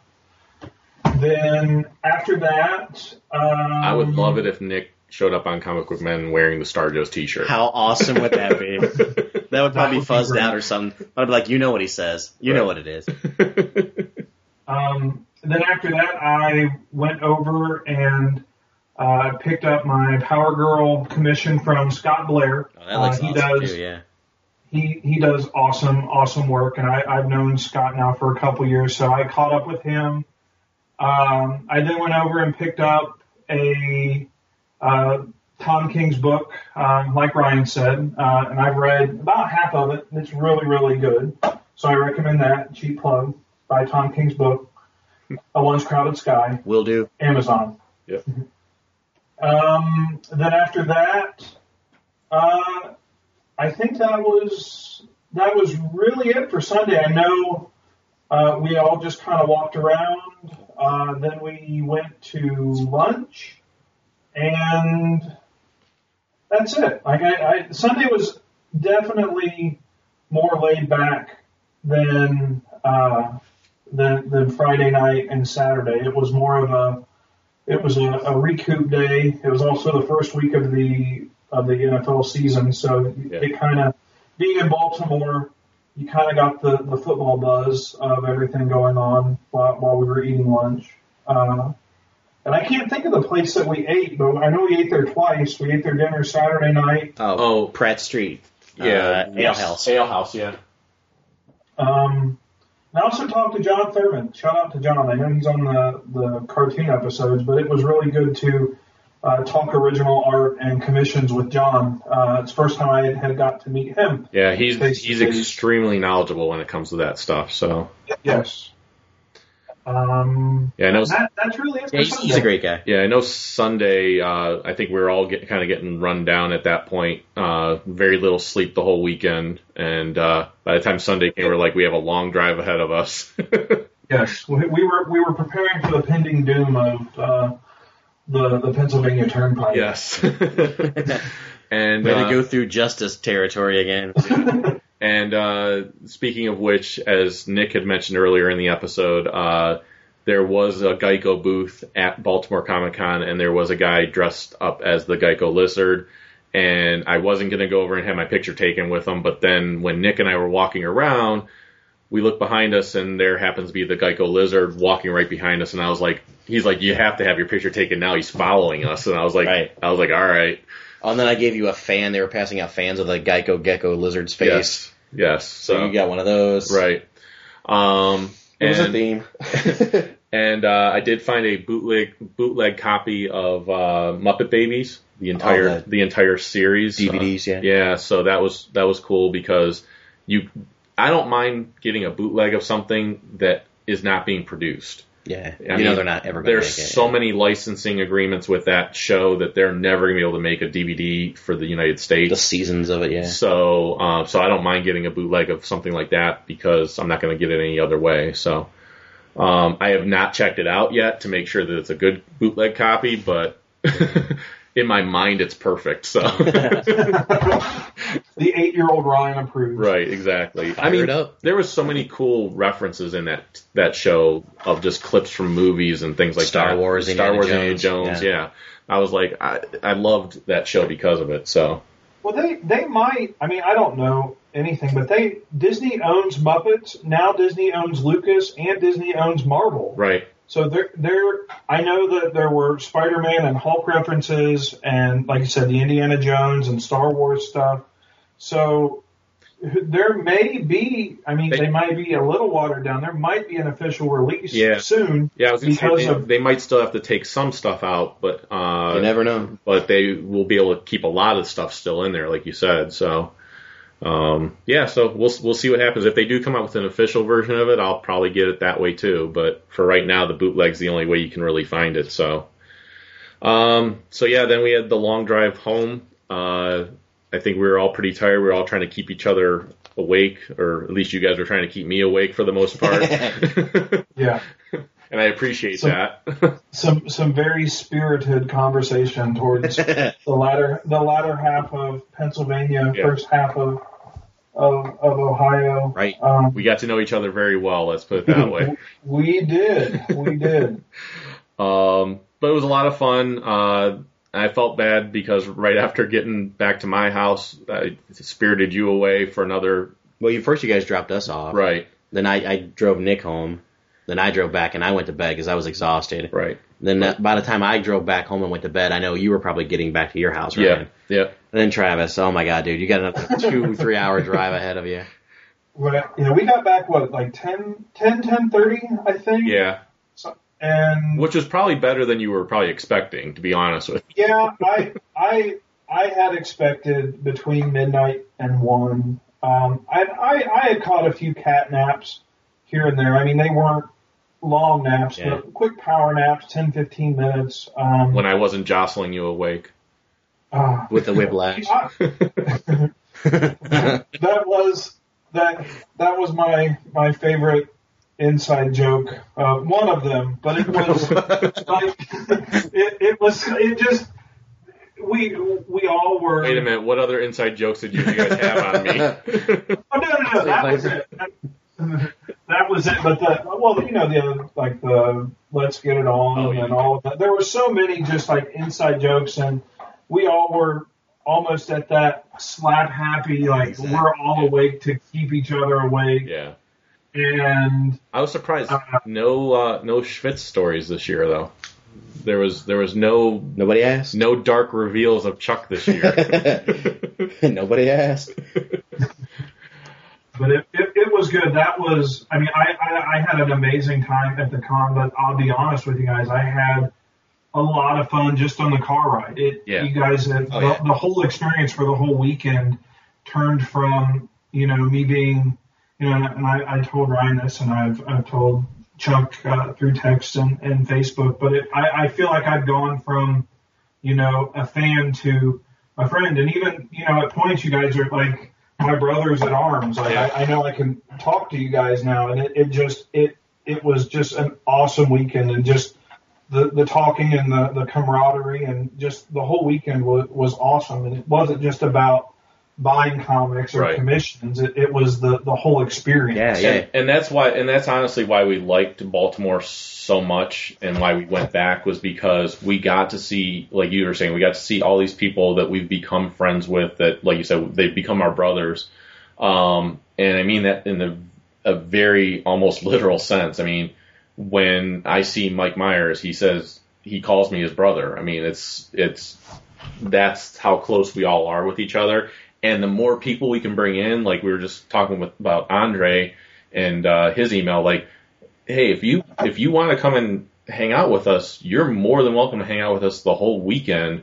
That's, like Chuck said, that's how we get to know you. That's how we get to become friends with you. Yeah. And you can never have. That's how we sleep with you too. Right. You're in the inner circle now, dude. Right. You're part of the Memphis Mafia. You're in. Just remember, there are some things that happen in Baltimore that only stay in Baltimore. Yeah. You signed a disclosure. I did. Ice cold water, only $1. Ice cold water. Awesome. So that was the Baltimore trip. Good times. I can't wait to go back. Yeah, it was a lot of fun. So, but I thought what we could also do, since we're here, is talk a little bit of comic talk. Marvel released their second or third wave of their Marvel Now stuff. Marvel Now, back then. Yeah, there's quite a few titles that they're going to be coming out with, and I just wanted to kind of get your guys' opinions on them. Right, see if they're even something you're interested in or not. So one of the first titles that they announced was Elektra, which is going to be written by Zeb Wells, and the artist is going to be Mike Del Mundo. Is that going to have like Daredevil with Elektra, or just Elektra? It's just Elektra. Now, Wells says it's about her trying to find herself through violence, of course. Right. He says, I don't want to give too much away, but Elektra is given a list of targets to hunt that are even deadlier than her, and she becomes a hunter of assassins. I hope she hunts Daredevil. I probably won't pick it up. I mean, For me, go ahead, Travis. I'm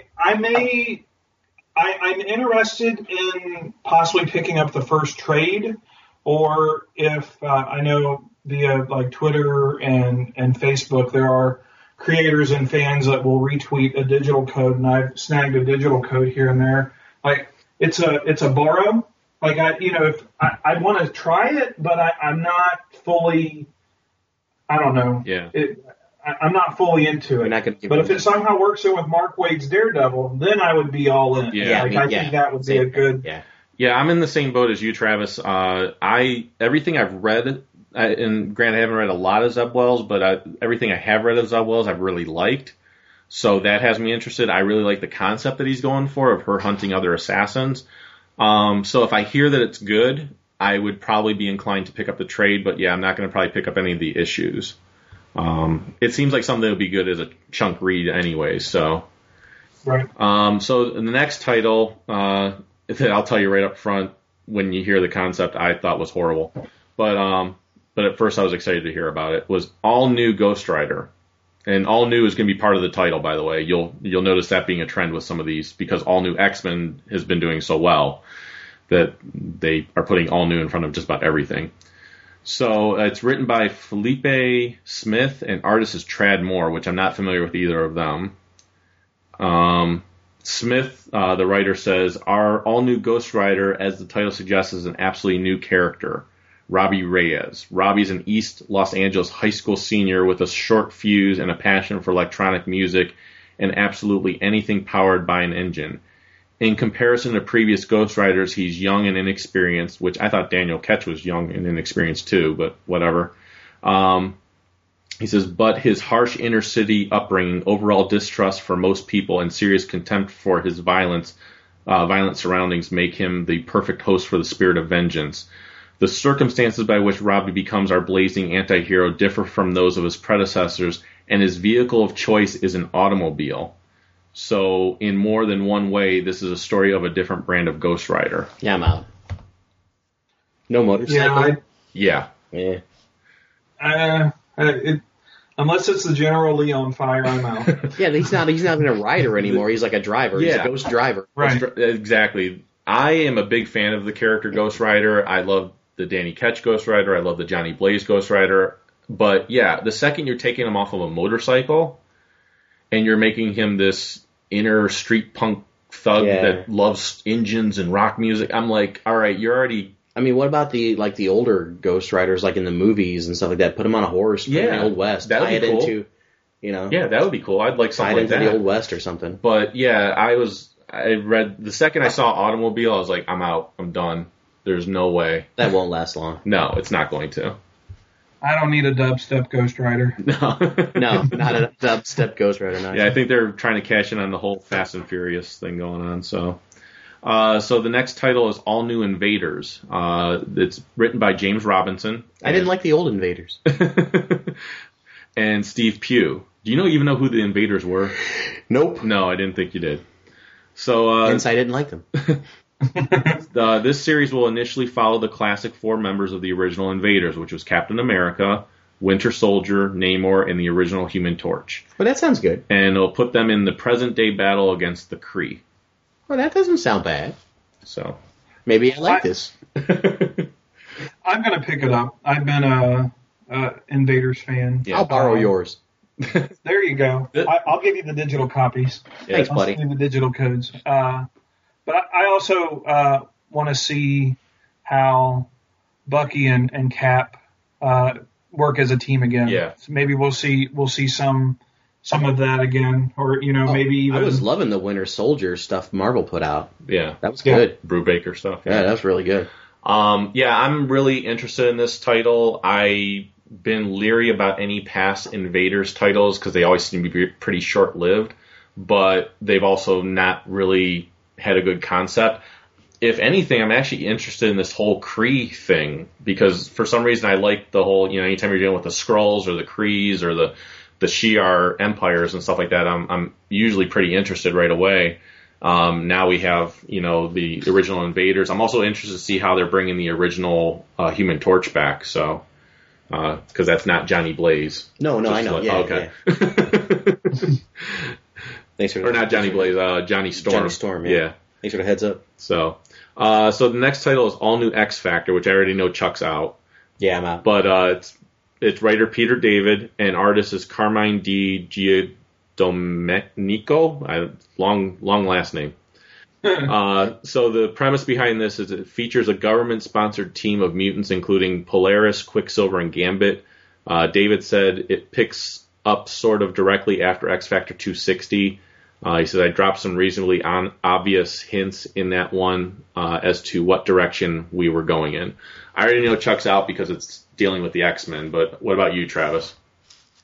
I'm out. I'm a big fan of Peter David, of a lot of his work. I love his X Factor. Yeah. But I feel this is, I don't have to feel, I know this is just a sales ploy from Marvel, canceling the longest running book, the highest numbered book from Marvel to just get a new number one out. And the last series ended and I I guess I'm salty, but I don't.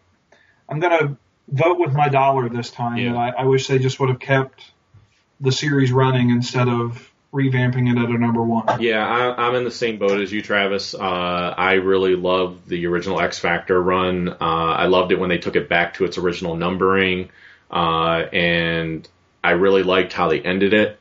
And and I may have been on board for this one because I do like Peter David and I do like X Factor and everything else, but I don't like the premise that they're going with. I don't like this whole government-sponsored team of mutants. That seems to have never worked. They've tried it multiple times. It's never worked. I don't even know if Peter David can make it work. So I'm kind of doing the same thing where I'm voting with my dollar that this is not the X Factor that I want. I'm waiting for them to do. I'll wait for them to do another Madrox miniseries to introduce bringing the real X Factor back again. So, so the next title is Avengers Undercover, and this is written by Dennis Hopeless and artist Kev Walker. The series follows the survivors of Avengers Arena as they try to infiltrate the Masters of Evil. Hopeless said that the characters who survived Murder World came out the other side much different than they went in. Those psychological scars from the arena weigh heavily on all of the kids. They don't fit so well into their old lives. They no longer feel like they belong, and they're looking for a way to get back what they've lost. All of this leads them down the path of Avengers Undercover. So, what do you think, Chuck?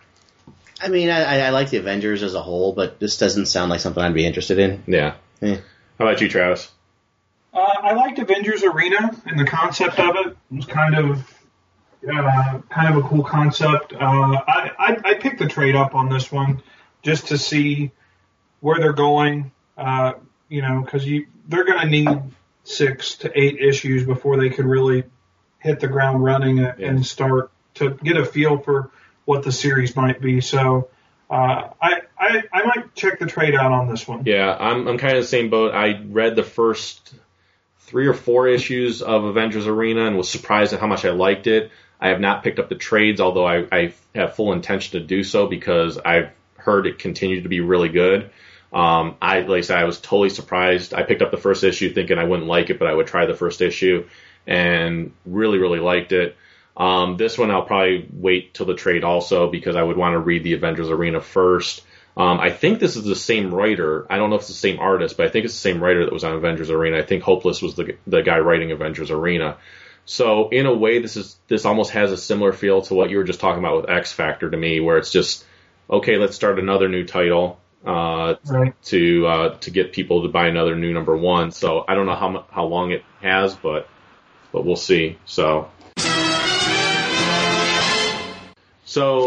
Nick's joining us now. We are actually in the process. We've gotten through the Baltimore talk, and we are actually talking about Marvel now. Some of the new titles that are coming out, and kind of getting a feel if there's something of interest to you or not. So, you know what? Not really. I mean, they're ending a couple of the series that I like already: Scarlet Spider and Venom. Yeah, and those. I read those 2, and then I read Wolverine and the X-Men and Superior Spider-Man. Okay. Well, we're going over a few of the new titles that they announced. So we're up to now Avengers World. So let me go over what Avengers World is. It's writers Nick Spencer and Jonathan Hickman, and artist is Stefano Caselli. Spencer said, what the book is all about is really the title. This is a book about geography. It's about what Marvel Earth looks like now. Obviously, we've seen the Avengers make a pretty big statement about this world being under their protection and them being the representatives of our world. So it felt like it was time to do a book about what that planet looks like. Not just Marvel New York or Marvel Space, but what does Marvel Europe, Asia, and Africa look like right now? So, Chuck, what do you think? I mean, the premise sounds okay. Okay. You get to see what else is going on outside of, like, New York. Yeah. So. How about Travis? What do you think about that title? I'm going to pass. I dropped all Avengers books right after Secret Invasion and never really looked back. Oh, wow. So, okay. I like the Avengers, but what interests you guys of, like, what might be going on in other parts of the world, what's going on in other parts of the world doesn't really It doesn't really float my boat. I've got no interest in this book at all. Okay. Nick, what about you? How many more Avengers books do we need? That's actually my concern. I will probably pick up this book because with Hickman being involved in the writing, I heard it is going to tie into the other 2 Avengers books, which are the only Avengers books I even pick up anyways. I pick up Avengers and New Avengers. So if this one's going to kind of tie in with those, I will pick it up. But that's kind of the reason why I haven't picked up any other Avengers books, is because I kind of feel like I have to read these 2 Avengers books to know everything that's going on. So I don't mind adding a third one, but if it starts going beyond that and they're like, oh, you have to read these ones, then I might do what Travis did, which is I might just drop all the Avengers titles altogether, just because it starts to get to be too much. So didn't they just have like Avengers Academy? Yeah. There was Avengers Academy, and then that changed into like Avengers Arena, and then we just found that that's going to change into Avengers Undercover. Yeah. Okay. So yeah, I mean, they're obviously trying to play up the whole Avengers. What happened to Secret Avengers? That is still around as far as I know. I mean, isn't that kind of like Undercover Avengers? The Undercover Avengers is going to deal, it sounds similar, but it's going to deal with the survivors from Avengers Arena, because that title's ending, and Avengers Undercover is going to pick up where that leaves off. So at least they are dropping some Avengers titles to add other ones, but... But yeah, I've stuck with only 2 Avengers titles, and I haven't had any problems with that. But like I said, I might add this Avengers World to that. But if they start making me feel like I have to add a 4th title or a 5th title to actually know what's going on, then I'll just drop all the Avengers titles altogether. So after Avengers, what was it? Avengers World? Is that what that was? Yeah. So like Avengers Universe. Nice. Maybe. Avengers Cosmic. Yeah. Right. So yeah, when they start doing that, then I'll just, like I said, I'll just drop them all. So I don't mind adding one more title, because I was collecting 3 or 4 Avengers titles before, and I went down to 2. So I don't mind adding one more back. But if I get back up, if I feel like I need to get back up to 4 or 5 because they're all tying into each other, I'm just gonna, like I said, I'm just gonna drop them all then. I mean, there is one more they can milk. I mean, they can do Asgardian Avengers, right? Right. Oh, we're going to get into a title like that. I'd buy that. So the next title on the list was Black Widow, which is written by Nathan Edmondson and artist is Phil Noto. Edmondson said, without giving too many of our plot turns away, Natasha Romanoff is a character driven by atonement. She's a hero now, but she was a villain and a dirty one. The kinds of things she's guilty of in her past in Russia do not go away with some vitamin B and a glass of water in the morning. And we'll see that her penance, if you will, is both interior and exterior. She's helping her own psyche as well as those she's injured in a very particular way. Chuck, any interest in Black Widow? If it's anything like how they did Winter Soldier, then yeah. Okay. So... I mean, that was a really good book. I enjoyed that. Okay. Travis, how about you? I'm going to pick this up and add it to my pull file. Like I feel like this is going to be the sleeper title, similar to how Hawkeye just blew up in popularity. Like nobody expected the Hawkeye book. Right. So I have high hopes only because, it is a solo Avengers. So I feel like this might be the sleeper, but I'm interested in the story. So... this is one that I am going to be adding and reading. Okay. Nick, how about you? Yeah, I think I'll wait for the reviews from you guys. Okay. Before I pick up on it. Okay. For me, it's going to be something that I will probably wait for the trade. I am very interested, mostly because of the writer that's on it. Nathan Edmondson did the series called The Activity, which unfortunately seems like it's ended. But it went for, I think, 15 or 16 issues. It was an amazing espionage book, and I feel like that's what Black Widow is. Obviously, she's a spy. So the writer has me thinking this could be really, really good, and I'm sure that's why they picked him.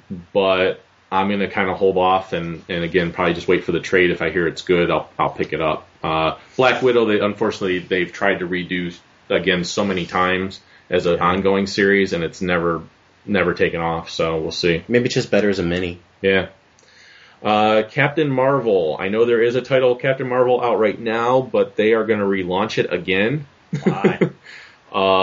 Is it not going to be the same? It's still. I thought he was a DC character. It's still going to be no. It's still going to be Carol Danvers. It's still her being Captain Marvel. I'm out. I can just say I'm out for that simple reason. So I don't know if anyone else is interested. It's written by Kelly Sue DeConnick and artist is David Lopez. I'm out as well. Nick? Yeah, I'm out. Okay. Fool me once, shame on me. Yeah. Or fool me twice, shame on you, or however that goes. Yeah. I will say the Miss Marvel series that they did a while back that went for like 50-some issues, that was pretty good. I liked that, but this new Captain Marvel series I really didn't like. I read 1.5 issues. I couldn't even get through the second issue. So I'm out. Inhuman. It's written by Matt Fraction, and artist is Joe Madeira. The series follows the fate of King Black Bolt and his royal family in the aftermath of the Infinity event, in which new Inhumans have sprung up all around the globe, forcing the once secret society of the Inhumans into the open. Any interest, Chuck? No. Okay. Doesn't sound like anything I'd be interested in at all. Okay. Well, you're not even reading Infinity, so. No. Yeah. How about Travis? I'm interested. I'm really digging Infinity. I like it a lot. I've actually picked up the crossovers. So I guess when I said I haven't read an Avengers book, I have read the crossovers for Infinity. You liar. I know. I just realized that after I said that. But I'm interested in this. Only pending the ending of Infinity, because it hasn't happened yet. So. Right. And we know how Marvel is with their endings of events. So Lord. Right. So the pending ending, we will see if this one is added to the pull list. How about you, Nick? That doesn't interest me. Okay. I'm kind of the same boat as you, Travis. I want to see how Infinity ends. I think it's been really, really good so far. I've really been enjoying it. I've liked the Inhumans in the past. Not a huge fan of them, but I'm not a hater of them either. So depending on how this event ends would determine if I'm going to pick this up or not to give it a try. I like Matt Fraction's writing, so that's a plus. Then we have Iron Patriot, which is James Rhodes in the USA Armor type the stuff. US Patriot Armor. Right. Basically, it's written by Alice Scott and artist Gary Brown, and he said the writer said James Rhodes is the human equivalent of Superman, the Man of Steel in the Marvel universe. He wants to do good and good only. What he realizes in the beginning of our story is that he's got a deep need to adjust his life. What does James Rhodes want to stand for? What does he want Iron Patriot to stand for? You will know by the end of issue number 1. Any interest? It sounds like they're cashing in on the movie. Yeah. So, no. Okay. Travis? I love Rhodey, but I don't need to read another Captain America Superman mashup, so pass. How about Nick? Well, War Machine was one of my favorites, so I'll give this one a try. Okay. I thought there was a chance it might hook you. I'm a huge fan of War Machine also. I probably will pass on this one. If it's, again, going to be one of those ones where if I hear it's good, I might pick it up in a trade. So I might trust your judgment, If they Nick. do it well, that could be the sleeper. Yeah. Right. Yeah, exactly. So I'll probably listen for your review of that, Nick, before I decide if I'm going to pick up the trade or something. Speaking of Avengers in Asgard, another title coming out is called Loki, Agent of Asgard. Writer is Al Ewing, and artist is Lee Garbett. The series will follow Loki, who has been depicted as a teenager in recent years. Ewing said in this series, Loki isn't the old self that he used to be. He's as adult as Kate Bishop is, from Hawkeye. A young man of stolen wealth and varied taste with the universe as his oyster, and a penchant for black nail varnish. So we're stripping that story right back to the basics and giving him at least the illusion of a fresh start, back to the core of the trickster and mischief maker. Any interest, Chuck? Nah, I don't need a Loki-only story. Okay. I'm good. Travis? If it was a mini, maybe, but I feel this is a movie cash-in with Thor coming out in a couple weeks. Yeah. You're probably right. Nick? That sounds like James Bond to me, right? I mean, come on. Really, he's a villain. That's the way he should stay. We don't care about that, like his mischievous ways. Yeah, I feel like they're cashing in on the Agents of S.H.I.E.L.D. Thing along with the Thor movie and putting them both together and saying, well, if you like Agents of S.H.I.E.L.D., you'll like this. If you like the Thor movie, you'll like this. So, well, yeah, I think a lot has to do with Tom Hiddleston's portrayal of Loki in the movies. You know, he's like, it's popular for, you know, everybody likes it, so they're trying to cash in on that. Yep. Now, if they draw it to look like him from the movie, then you know it's a direct rip from that. Yeah. Another title is New Warriors. Writers Christopher Yost and artist is Marcus Toe. And the series will feature a team initially consisting of Speedball, Justice, Nova, and a host of new characters, including Sun Girl, a human, who's a human, Hachi, an inhuman, and Erasily, a demigod, Water Snake, who's an Atlantean, and a clone by the name of the Scarlet Spider. Chuck, any interest in this one? No. No? No. Really? I don't really dig all that cosmic stuff like that. So well, it's not cosmic, really. Some of it is. Some of it. I'm out. Travis? I'm in. I loved. This is as close to the New Warriors back when Scarlet Spider was originally in it with Speedball and Justice and those guys, and I like the new Scarlet Spider, so I'm definitely in on this one. Okay. Nick? Maybe if it leads into Civil War too, right? Well, yeah, that'll change my mind. Yeah. I mean, that's, you know, what, wasn't it one of those new... It was the New Warriors. It was a new take on the New Warriors. Not a good one, but yes, they are the ones that caused the Civil War to start. Right. Yeah. That would be cool. I'm all in on this one also, just like Travis. I might even be more all in than you are, Travis, because I'm a huge fan of Christopher Yost's writing. I've yet to read something of his I didn't like. I love the current Nova series that's out there. I love, much like Nick, I'm a big fan of the Scarlet Spider series, so I love the fact that even though that title's going away, I'm still getting to deal with that character. The only thing with this one that has me kind of iffy right now is I love Speedball, but it seems like they've kind of, I don't know if any of you guys have been reading Nova, but they've introduced Speedball in the Nova series, which made me know that this was kind of coming, this whole New Warriors thing. They kind of forgotten the whole Civil War with him, where he became Penance and he's more dark and brooding. He's kind of that goofy Speedball character from the old New Warrior series, which is fine, but I don't know why that transition happened. I don't remember him the reset. Yeah, I don't remember the reset where also now he's this happy-go-lucky kid again. Well, so that's the whole point of Marvel now, right? Right. Yeah, but it's not a reboot like DC's was, so I don't know. But I ultimately won't care. Much like Travis was saying, this is as close to the original New Warrior series as you can get as far as characters and everything. So I'm looking forward to that. Just a couple other titles here. One is The Punisher is getting relaunched again with Nathan Edmondson, who was doing the Black Widow that we mentioned earlier, and Mitch Gerards, who I believe was the artist on the Activity that Nathan Edmondson had worked with. And it's in the series, Frank Castle, the New York-based vigilante, relocates to Los Angeles. About the setting, Edmondson says Los Angeles offers all kinds of fun opportunities. There are mountains, skyscrapers, beaches, and slums, all in a sprawl big enough to host a variety of villainous antagonists. The southern border may play a part of the story too. LA is a schizophrenic city. It has so many identities we can never get bored having Frank interact with each of them. And nearby are military bases as well. Yeah. So any interest in that? Yeah, I'll try it because I like The Punisher. Okay. So I'll give it a couple of issues. If I don't try the issues, I'll definitely pick it up in trade. Okay. Just to see it.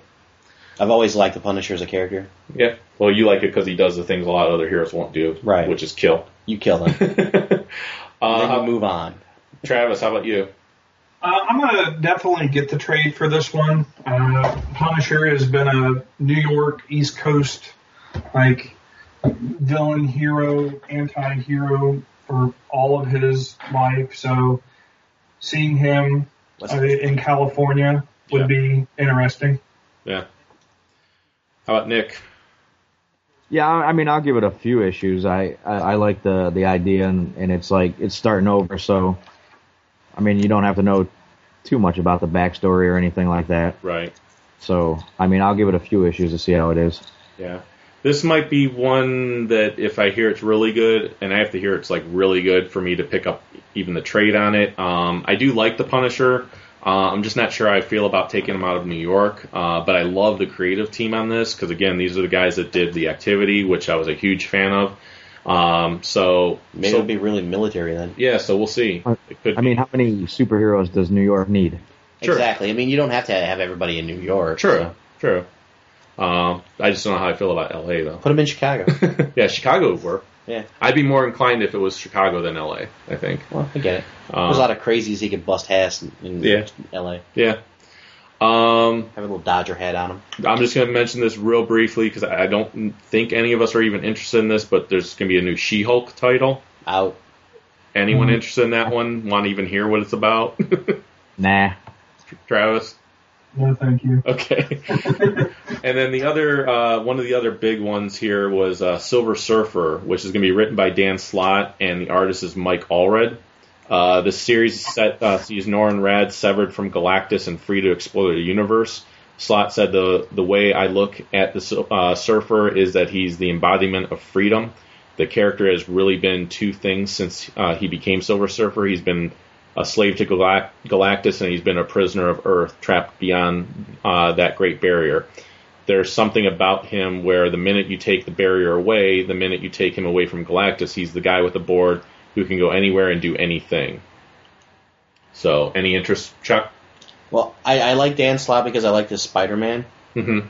So, that's intriguing. I don't really know a lot about the Silver Surfer. Yeah. So, it's not really a character I'm interested in. Okay. Wait a minute, you're reading Superior Spider-Man? No. Oh, then how can you make that statement? Make what statement? That you like Dan Slott's writing. I did when Peter Parker was Spider-Man. But it's still really good writing. Yeah, I'm not interested in that character. If it's not Peter Parker Spider-Man, it's not for this guy. It's still really good. I don't care. It might be really good, but I'm just going to wait until he comes back. It's a ploy. He'll come back. Well, of course he's coming back. Then I'll buy it when he comes back. Dan Slott said he's going to come back. Then I will buy it when he comes back. I'm just saying it's still a really good story. I'm sure it's wonderful. Hey, the Superior Spider-Man does things that other heroes don't do. Yeah. He's killed. Yeah. Does he wear a Punisher shirt? No, he wears a Spider-Man. You should like that even more because you love Spider-Man. Does he have a gun? He has a lot of weapons, yeah. Maybe I'll check it out. He has a Spider Army. Yeah. Maybe. I don't know. Yeah. I was whole soured on all of Spider-Man when Peter Parker disappeared. And you didn't give it a chance. I gave it a little bit of a chance. I read the first two books. I like it, but I can't wait for Peter to actually come back. Right. Yeah, I think it's going to be awesome. I'm looking forward to right now Green Goblin, what Green Goblin has planned right now and how Doc Ock's going to deal with that as Spider-Man. So I think that's going to build up to a nice big story. So. But we're talking Silver Surfer. Silver Surfer. So I like Dan Slott when I read him with Peter Parker Spider-Man. I don't know a lot of the Silver Surfer, so probably no. I would not. And you're not into Marvel Cosmic stuff anymore. No, not at all. Travis, how about you? I'm in for Dan Slott's writing. I also read Superior Spider-Man, and I'm loving where he's going. Not the biggest fan of Mike Allred. I almost actually don't like his artwork at times, but I'm going to give it a shot. At least I'm going to pick up the issues, at least the first trade, the first 6 issues. Okay. Nick? No, I'm not a big Silver Surfer fan, so I'll probably not read that. This one I have mixed feelings about, and Travis, you pretty much mentioned a lot of them for me, but I am a Marvel Cosmic fan, especially since Annihilation started years ago. I've been following almost everything Marvel Cosmic since then. and have liked almost all of it. I love Dan Slott's writing. I've been reading Superior Spider-Man. I was reading it before when it was Peter's Spider-Man. I like the character Silver Surfer, but I absolutely hate Mike Allred's artwork. I am not a fan, and it's not that I think he's a bad artist. It's just so not my cup of tea as far as art. He drew. I can show you. Hold on one second. He did the X-Force stuff, like with glue. I have it right here. This is his artwork. Oh, that's right. I'm in a room and I'm showing him the X-Statics.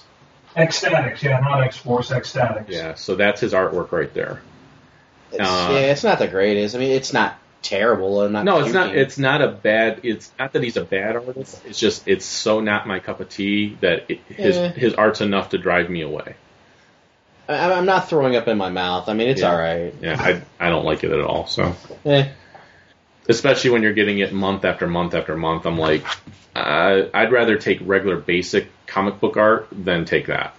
So, but I know people that absolutely love Allred's art. Like I know people that like drool over his art. Yeah. I'm just not one of them. And like I said, his art in Silver Surfer is enough to kind of keep me away.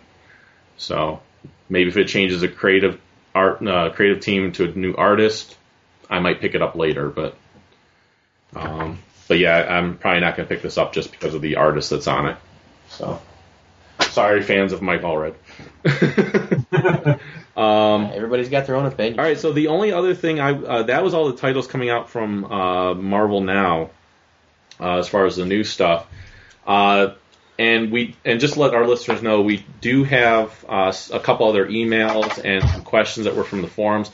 We'll cover that probably next time that we do a show.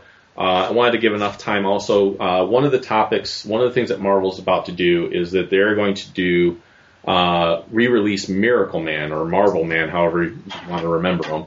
But they're going to re-release that series, and then they're going to finish it. So I don't remember how many issues were in the original series. Travis, do you know how many issues were in the original series? Yes, 24 issues. Okay. It started off the first 16 with Alan Moore. Neil Gaiman picked up at 17 or 18. Yeah. And it stopped. Ended. Yeah, it just ended. Yeah. So they were going to do, and I was going to say it was 23 or 24, but I wasn't sure, so I figured I'd turn to your expertise on it. I have never read it, but I've heard nothing but amazing things, and this was a title that never was collected because of all the licensing rights with it and everything else as far as who owned it and everything else. It was a mess. The original company that made it, well, first, it was in the United Kingdom, real quick backstory, if anybody's interested. It started out as Marvel Man in the United Kingdom when it was reprinted by Eclipse. I think it was Eclipse. Yep. They had to switch it to Miracle Man because Marvel said, nope, you can't have Marvel and call him Marvel Man. And then Eclipse went bankrupt, and that's why it stopped being published. Then Todd McFarlane in Image, in the early Image days, bought all of the assets to Eclipse, thinking he had then bought the rights to Miracle Man, and he showed up, the Man of Miracle showed up in Spawn. Yep. Well, then he really only bought the rights to the logo of Miracle Man instead of the rights of Miracle Man because Eclipse never had Marvel Man rights because it was a ripoff of a ripoff. So it's been in legal mumbo-jumbo and legal limbo for years and years at this point. And really the only way you could get the title is if you went out and sought out the original issues. Yes. It was never collected. It never could be collected. Well, now Marvel's worked their way through all the legal mumbo-jumbo, and now they're going to re-release the title as Miracle Man. They're going to re-release the original issues month after month, starting in January, I believe is the first issue is going to come out. And the first two are coming out in January. Yeah, the first two, that's correct. And then then they're going to actually finish it, and I believe it's Gaiman's going to actually finish it, right? Yes, Gaiman and Mark, is it Buckingham or Willingham, the Fables artist? Yes, Buckingham, I believe. Buckingham. They're going to finish it, and from the looks of solicits, they're going to get all 24 issues in, if they do it by, or 2 issues a month, they're going to get all of the reprints done in 2014. So it looks like starting January of 2015 is going to be the new, the final story and the finalization of this story. So they'll have a year build up for the new issue to complete. So hopefully there are no further delays on the new story. So I'm really excited about this because I've always wanted to read it, and I didn't want to pay top dollar for the issues or anything like that. So I'm definitely going to be getting it. But what it made me think of is other titles, other things that have been out there that have not been collected, or things that have been collected either in a trade or some other format that you might like to see in a different format. So in other words, like maybe it's been collected in a trade, but you'd like to see it in like a hardcover edition or absolute edition or omnibus edition or something like that. So that was the challenge I put out there, was any titles that you personally would like to see collected that haven't been, or ones that have been collected but you'd like to see in a different format. So Travis, I know you said you came up with a couple, so we'll start with you. What things did you come up with that you thought you'd like to see? It falls under both categories, and it kind of goes with the Star Joe's thing. The first one is the Marvel Star series, the kids' books back in the 80s, because they had Masters and they had Thundercats and Spider-Ham. To my knowledge, Masters of the Universe and Thundercats have never been reprinted. I know they're terrible stories based off of the cartoon, right? But I still, the completist in me would like to see, Masters of the Universe went 13 issues. Thundercats had either just under 20 or above 20. So I'd like to see those. I'd like to see Spider-Ham go from a digest up to a normal trade, a normal size, because I don't like digests at all. Yep.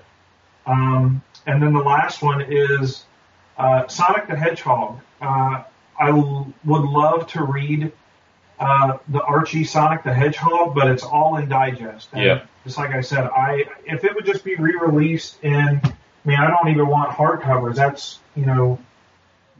wishing, like, a big wish on my behalf, but just a standard trade of maybe 6 issues at a time in standard size of Sonic, because they have 250, 260 issues now that they could, bring out everything in a standard trade size. Yeah, I would actually love to see all of those that you just mentioned. I did get the Sonic, I think it's trade number 0 or something like that. I'd asked for it as a birthday gift like a year or two ago, and my sister actually picked it up for me, and I didn't realize it was a digest size.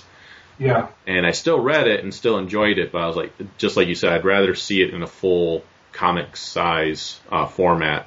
Just like you said, just as a paper trade. It doesn't need to be hardcover or anything like that. And yeah, I'd love to see the Star stuff, because they started doing some of that with, like, I think the old Ghostbusters was under the Star label, or it was under some type of other label.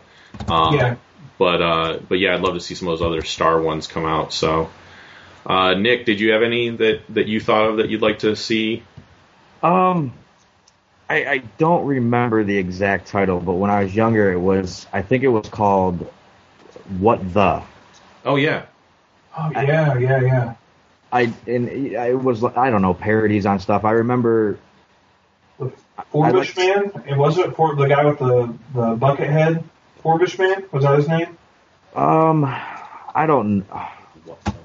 It was kind of like almost like Marvel did their what ifs, and this was like a what the, instead of a what if, it was kind of like, it was more like what the hell. It was total spoof type stuff. Right. Kind of like a Mad magazine, and they spoof their own comics. Yeah. Yeah, that's what it was. It's a self-parroting the Marvel Universe. Yeah, exactly. Yes. Yeah. I think Spider-Ham was in it, and they did other things, and I remember reading that when I was young. The Pulverizer. Yes. Yes. Let's see, the Pulverizer, Bower Brats, Clunk, and Dragonbit, or Dagon Nabbit. Spider-Ham, Scarlet Wench. Yes. Scaredevil. Those were some of the ones, and I mean, I liked reading that, so I'd like to see that. Yeah, I'm surprised they've never done that. As far as I know, they've never done that as a collection. So. And there was another one, a comic that I read. It was a takeoff of the Ninja Turtles, but it was like hamsters. Yeah, preteen radioactive hamsters. Yeah, something like that. Yeah, I think something like that. Adolescent mutant ninja radioactive. Whatever. Yeah. See if I can find it, but yeah, I remember there were so many things that came out around that time too. I think the same company that did them, they did Biker Mice from Mars and DN Agents. I loved DN Agents. Adolescent That's radioactive one too that I would hamsters or love to something see. like that. Preteen, adolescent radioactive black belt hamsters. Yeah, that's it. That's what it was. So. Yeah, I'd like to see that. That's what I remember. Yeah. And that was from Eclipse Comics. So we were just talking about them. You'll never see it. So, we might. You never know. Chuck, did you have anything in particular that? Yeah, the couple that I thought of was you remember when the Masters Universe figures were put out, they had a little mini comic with them? Yeah. Get those mini comics and put them in a full-size trade. That would be awesome. All of them. That would be awesome. So you can at least enjoy the stories and read those, because that's a whole separate canon. There were so many 80s toys that did that I'd love to see all of them do that. Well, yeah, that would be great too. But another one I thought of was, the artist editions with the pencils and stuff like that. Yeah. What about the MV Creations, like the 2000X Master stuff, with Emiliano and Val Staples with the pencils and stuff like that? That'd be cool. Yeah. And even the old G.I. Joe Marvel stuff, if you get some of the Michael Gold artist editions, the pencils and that. Which they did the portfolio. Yeah, but I want the books and stuff. But even some of the Larry Hama stuff. Yeah. Or the Zet covers. Yeah. Mike Zet great. covers Yeah. and pencils. Or the Herb Tramp art with the pencils. Which they're doing the artist edition of the Marvel cover, so I wonder if we might see some of the G.I. Joe ones in there. Maybe you might get a couple. So I don't know. That would be cool. Yeah. Look, it wasn't the hamsters. It was called. I just looked it up. It's called Preteen Dirty Jean Kung Fu Kangaroos. Oh, I'm sorry. I stand corrected. No, but it's another comic. It was created by Lee Mars and published by Blackthorn Publishing, and it ran during the 80s. Nice. It's a parody of the Teenage Mutant Ninja Turtles. Cool. I'd read that. I've never even heard of it, but I would read it. I wouldn't read it. I want to see those Kool-Aid Man comic books traded. And a giant omnibus of all the Hostess ads. Right. Exactly. All right, so I had a few that I wrote down. One was Dreamwave Transformers. I think there was. If I finished that'd be great. I thought that there was a trade that was done at one, but it hasn't been reprinted in years. No. And they only did one trade, as far as I know. Yeah. But there was a whole series. Yeah, but there's only so one I'd love trade, to see that collected again. That'd be awesome. Rom the Space Knight. Oh yeah, Rom. That is lost in licensing hell right now, and I would love. I've never read Rom. I've only read maybe one or two issues when I was a kid. I had Rom as a toy. I had the actual Space Knight toy, which is what it was created for. And unfortunately, I think it's Play School still owns the rights to them, so that's why they're not letting Marvel re-release the comic series. But I'd love to see that collected. In fact, personally, for me, I would love to see that in like a large omnibus or absolute type edition, where you have like some of the concept art and stuff like that in it too. Yeah, that had some of Steve Ditko's last major published work in the last few issues. That was a really good series. Yeah, and again, just they're not able to republish it. Speaking of another one that they're not able to republish, again because of licensing and everything else, I would love a collected edition. It could just be paperbacks. It doesn't have to be hardcover or anything like that, but the Micronauts series. God bless Bill Mantlo. He did both of those. Yeah. Those were both awesome books. That was the first series that I collected as a kid. Like, I bought comics before this, but the first series I tried to purposely collect as a kid and try to get the whole run of was the Micronauts. And it was something, as I would get an issue, I would just read it. It didn't matter what order it was in. Remember those days when you just pick up a comic and read it? Oh, yeah. Oh, yeah. So I actually had all but, I think, 2 issues. And My OCD will not allow me to do that now. And I recently sold the whole series, other than the 2 issues I was missing, to John Thurman. I was happy to do it because I knew that it was going to a good home, that he would really enjoy it. But now I'm like, geez, should I go and recollect that again?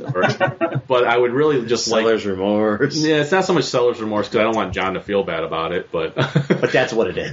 But I'm just like, man, I'd like to reread that again. I just wish they could get it out of the licensing hell and just have it republished as like a few trades or something like that, because I think it was only like 50 some issues.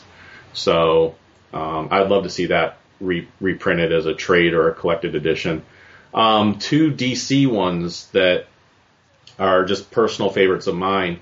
One is the Legion of Superheroes in the Legionnaire series that took place after Zero Hour. They published 1 trade that I know of, and they never published another trade after that, to the best of my knowledge, at least. And that is the series that actually got me interested in the Legion of Superheroes. And like I said, there was 2 titles. There was Legion of Superheroes and Legionnaires, and they came out with one trade that was called Beginnings that took place after Zero Hour, and it was a total reboot of the characters and everything. But they never released another trade after that, and to my knowledge, they've never collected any of that either. So since, and then the last one for me is just a personal thing. People might hate the series, but was the actual Zero Hour.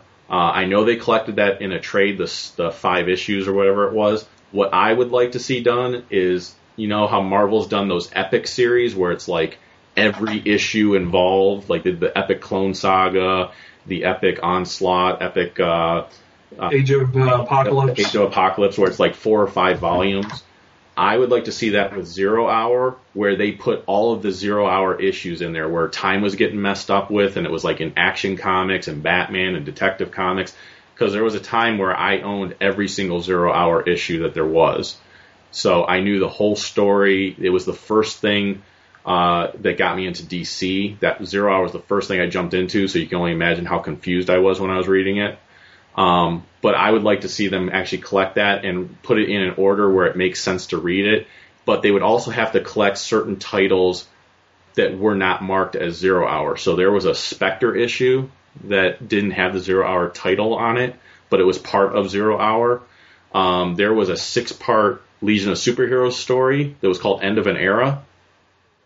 That only the last 2 parts of the 6-part story were actually labeled as Zero Hour issues, but there was obviously 4 parts to the story that took place before that. And then there was also, I remember Hawkman had like a 6-part story. I think it was called Godspawn, where only the last issue of the story was labeled as a Zero Hour issue. So I would want all of the issues in there, all the story arc in there, in this big collection, and this way, and in an order that makes sense to read it in. So that'd be kind of fun to read all of Zero Hour and how it affected the whole DC universe, rather than just those 5 issues that have been collected into the trade.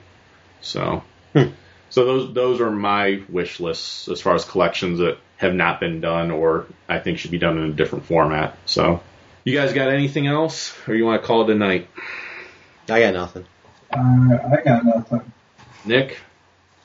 Let me talk about Sunday at the Comic-Con. Okay. I don't know what you guys went over, but I got to meet the comic book men. Yes. I had to stand in line. With getting in early, I was able to get in line early, so I didn't have to wait that long. I had to sign a release form just in case I'm on TV. Yeah, we were actually saying it'd be funny because I think you were wearing your Star Joe's shirt at the time, and we were like, it'd be funny if that actually made it to the air. I was wearing the Star Joe shirt. I ran into Rob Bruce after that and talked to him for a few minutes, which was pretty cool. I got a couple sketches from Erica Hesse. I started a Star Wars and a G.I. Joe book, and I had to do Slave Leia in one and Lady J in the other. Oh, that's awesome. Those were awesome sketches, too. I remember seeing them. Yeah, I like those. They were really good. I think that's about it. All right. Yeah, we did mention the Geico. Did you end up getting? I remember I did mention that I picked up the bootleg of Muppet Babies, but did you end up getting that other bootleg? I forgot, and I was mad. We were driving home that night, and I was like, I was thinking to myself, and I was like, oh, F it. Well, why don't you tell them what you were going to get then? Well, because porn is so expensive. It's like $60 for a movie. They had bootlegs of like the superhero ones, and I was gonna pick up Batman XXX. I forgot, and I was mad. That's awesome. They had it for what, like $10 or something like that? Yeah, $10. Yeah. So I wasn't sure if you went back and got it or not. So. All right, well, let me go ahead and give our information out. You can find us at starjoes.com. You can find us at the forumforgeeks.com.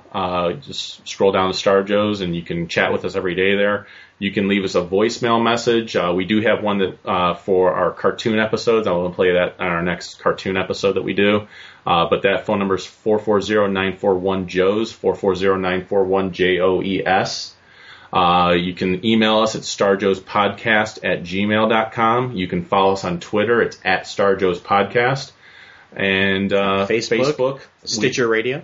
We're on Stitcher Radio. A smarter way to listen. Right. And you can actually make us one of your favorites on Stitcher Radio. Radio for your mind. And and you can also please leave us an iTunes review. Yes, please. We would appreciate that. We do it helps the show. We read every single one on the air, so if that's an incentive for you. Good, bad, or indifferent. Exactly. We will give your name a shout out. So. Hey, one more thing. Yeah. Did you guys go over about how well I was repping the brand? Oh, yeah. Yes. Yeah. Oh, yes, we did. Yeah. Oh, yeah. You are an honorary member, sir. Probably well above me. Yes. You're above me now. Yeah. You're above Chuck, so. Yeah. Excellent. So. And did I forget anything for us? As well as you, Travis. You're above me, too. Right. Everyone's pretty much above Chuck. Right. So, I'm like the janitor. I sweep up everyone. So I did hear he liked the bottom. Right. Wow. He does. Right. Travis, anything you wanted to plug or? No. I mean, you can. I tend to lurk the forums more so than the social media, so I do apologize about that. But I'm on Twitter, tfowler1. You can find me on Facebook. But I tend to do more of the social networking than the forum. So, and I plan on rectifying that. So, that's it. We'll hold you to that. Okay. And Nick, how about for you? Anything that you wanted to plug or throw out there? I'm mainly on the forums. You can find me there. It's Wolfman Z. Right. So. All right, cool. Well, that's everything. That's our Baltimore coverage, some comic talk, and whatnot. But other than that, we'll go ahead. Yeah, thanks for hanging with us. We appreciate it. Yeah. Really appreciate you guys jumping on. I know Nick, for you, it's definitely going to be a late night. So yeah, I gotta get up in less than 3 hours. Yeah, so I really appreciate you making that sacrifice to be on the show here with us. So. No problem. I'd have been on sooner, but I had to watch Walking Dead. Yeah, no problem. Understood. I understand that. So. All right, well, with that, we'll go ahead and close the show by saying the Force will be with you. Because knowing us is half the battle. Take care, everyone. Later.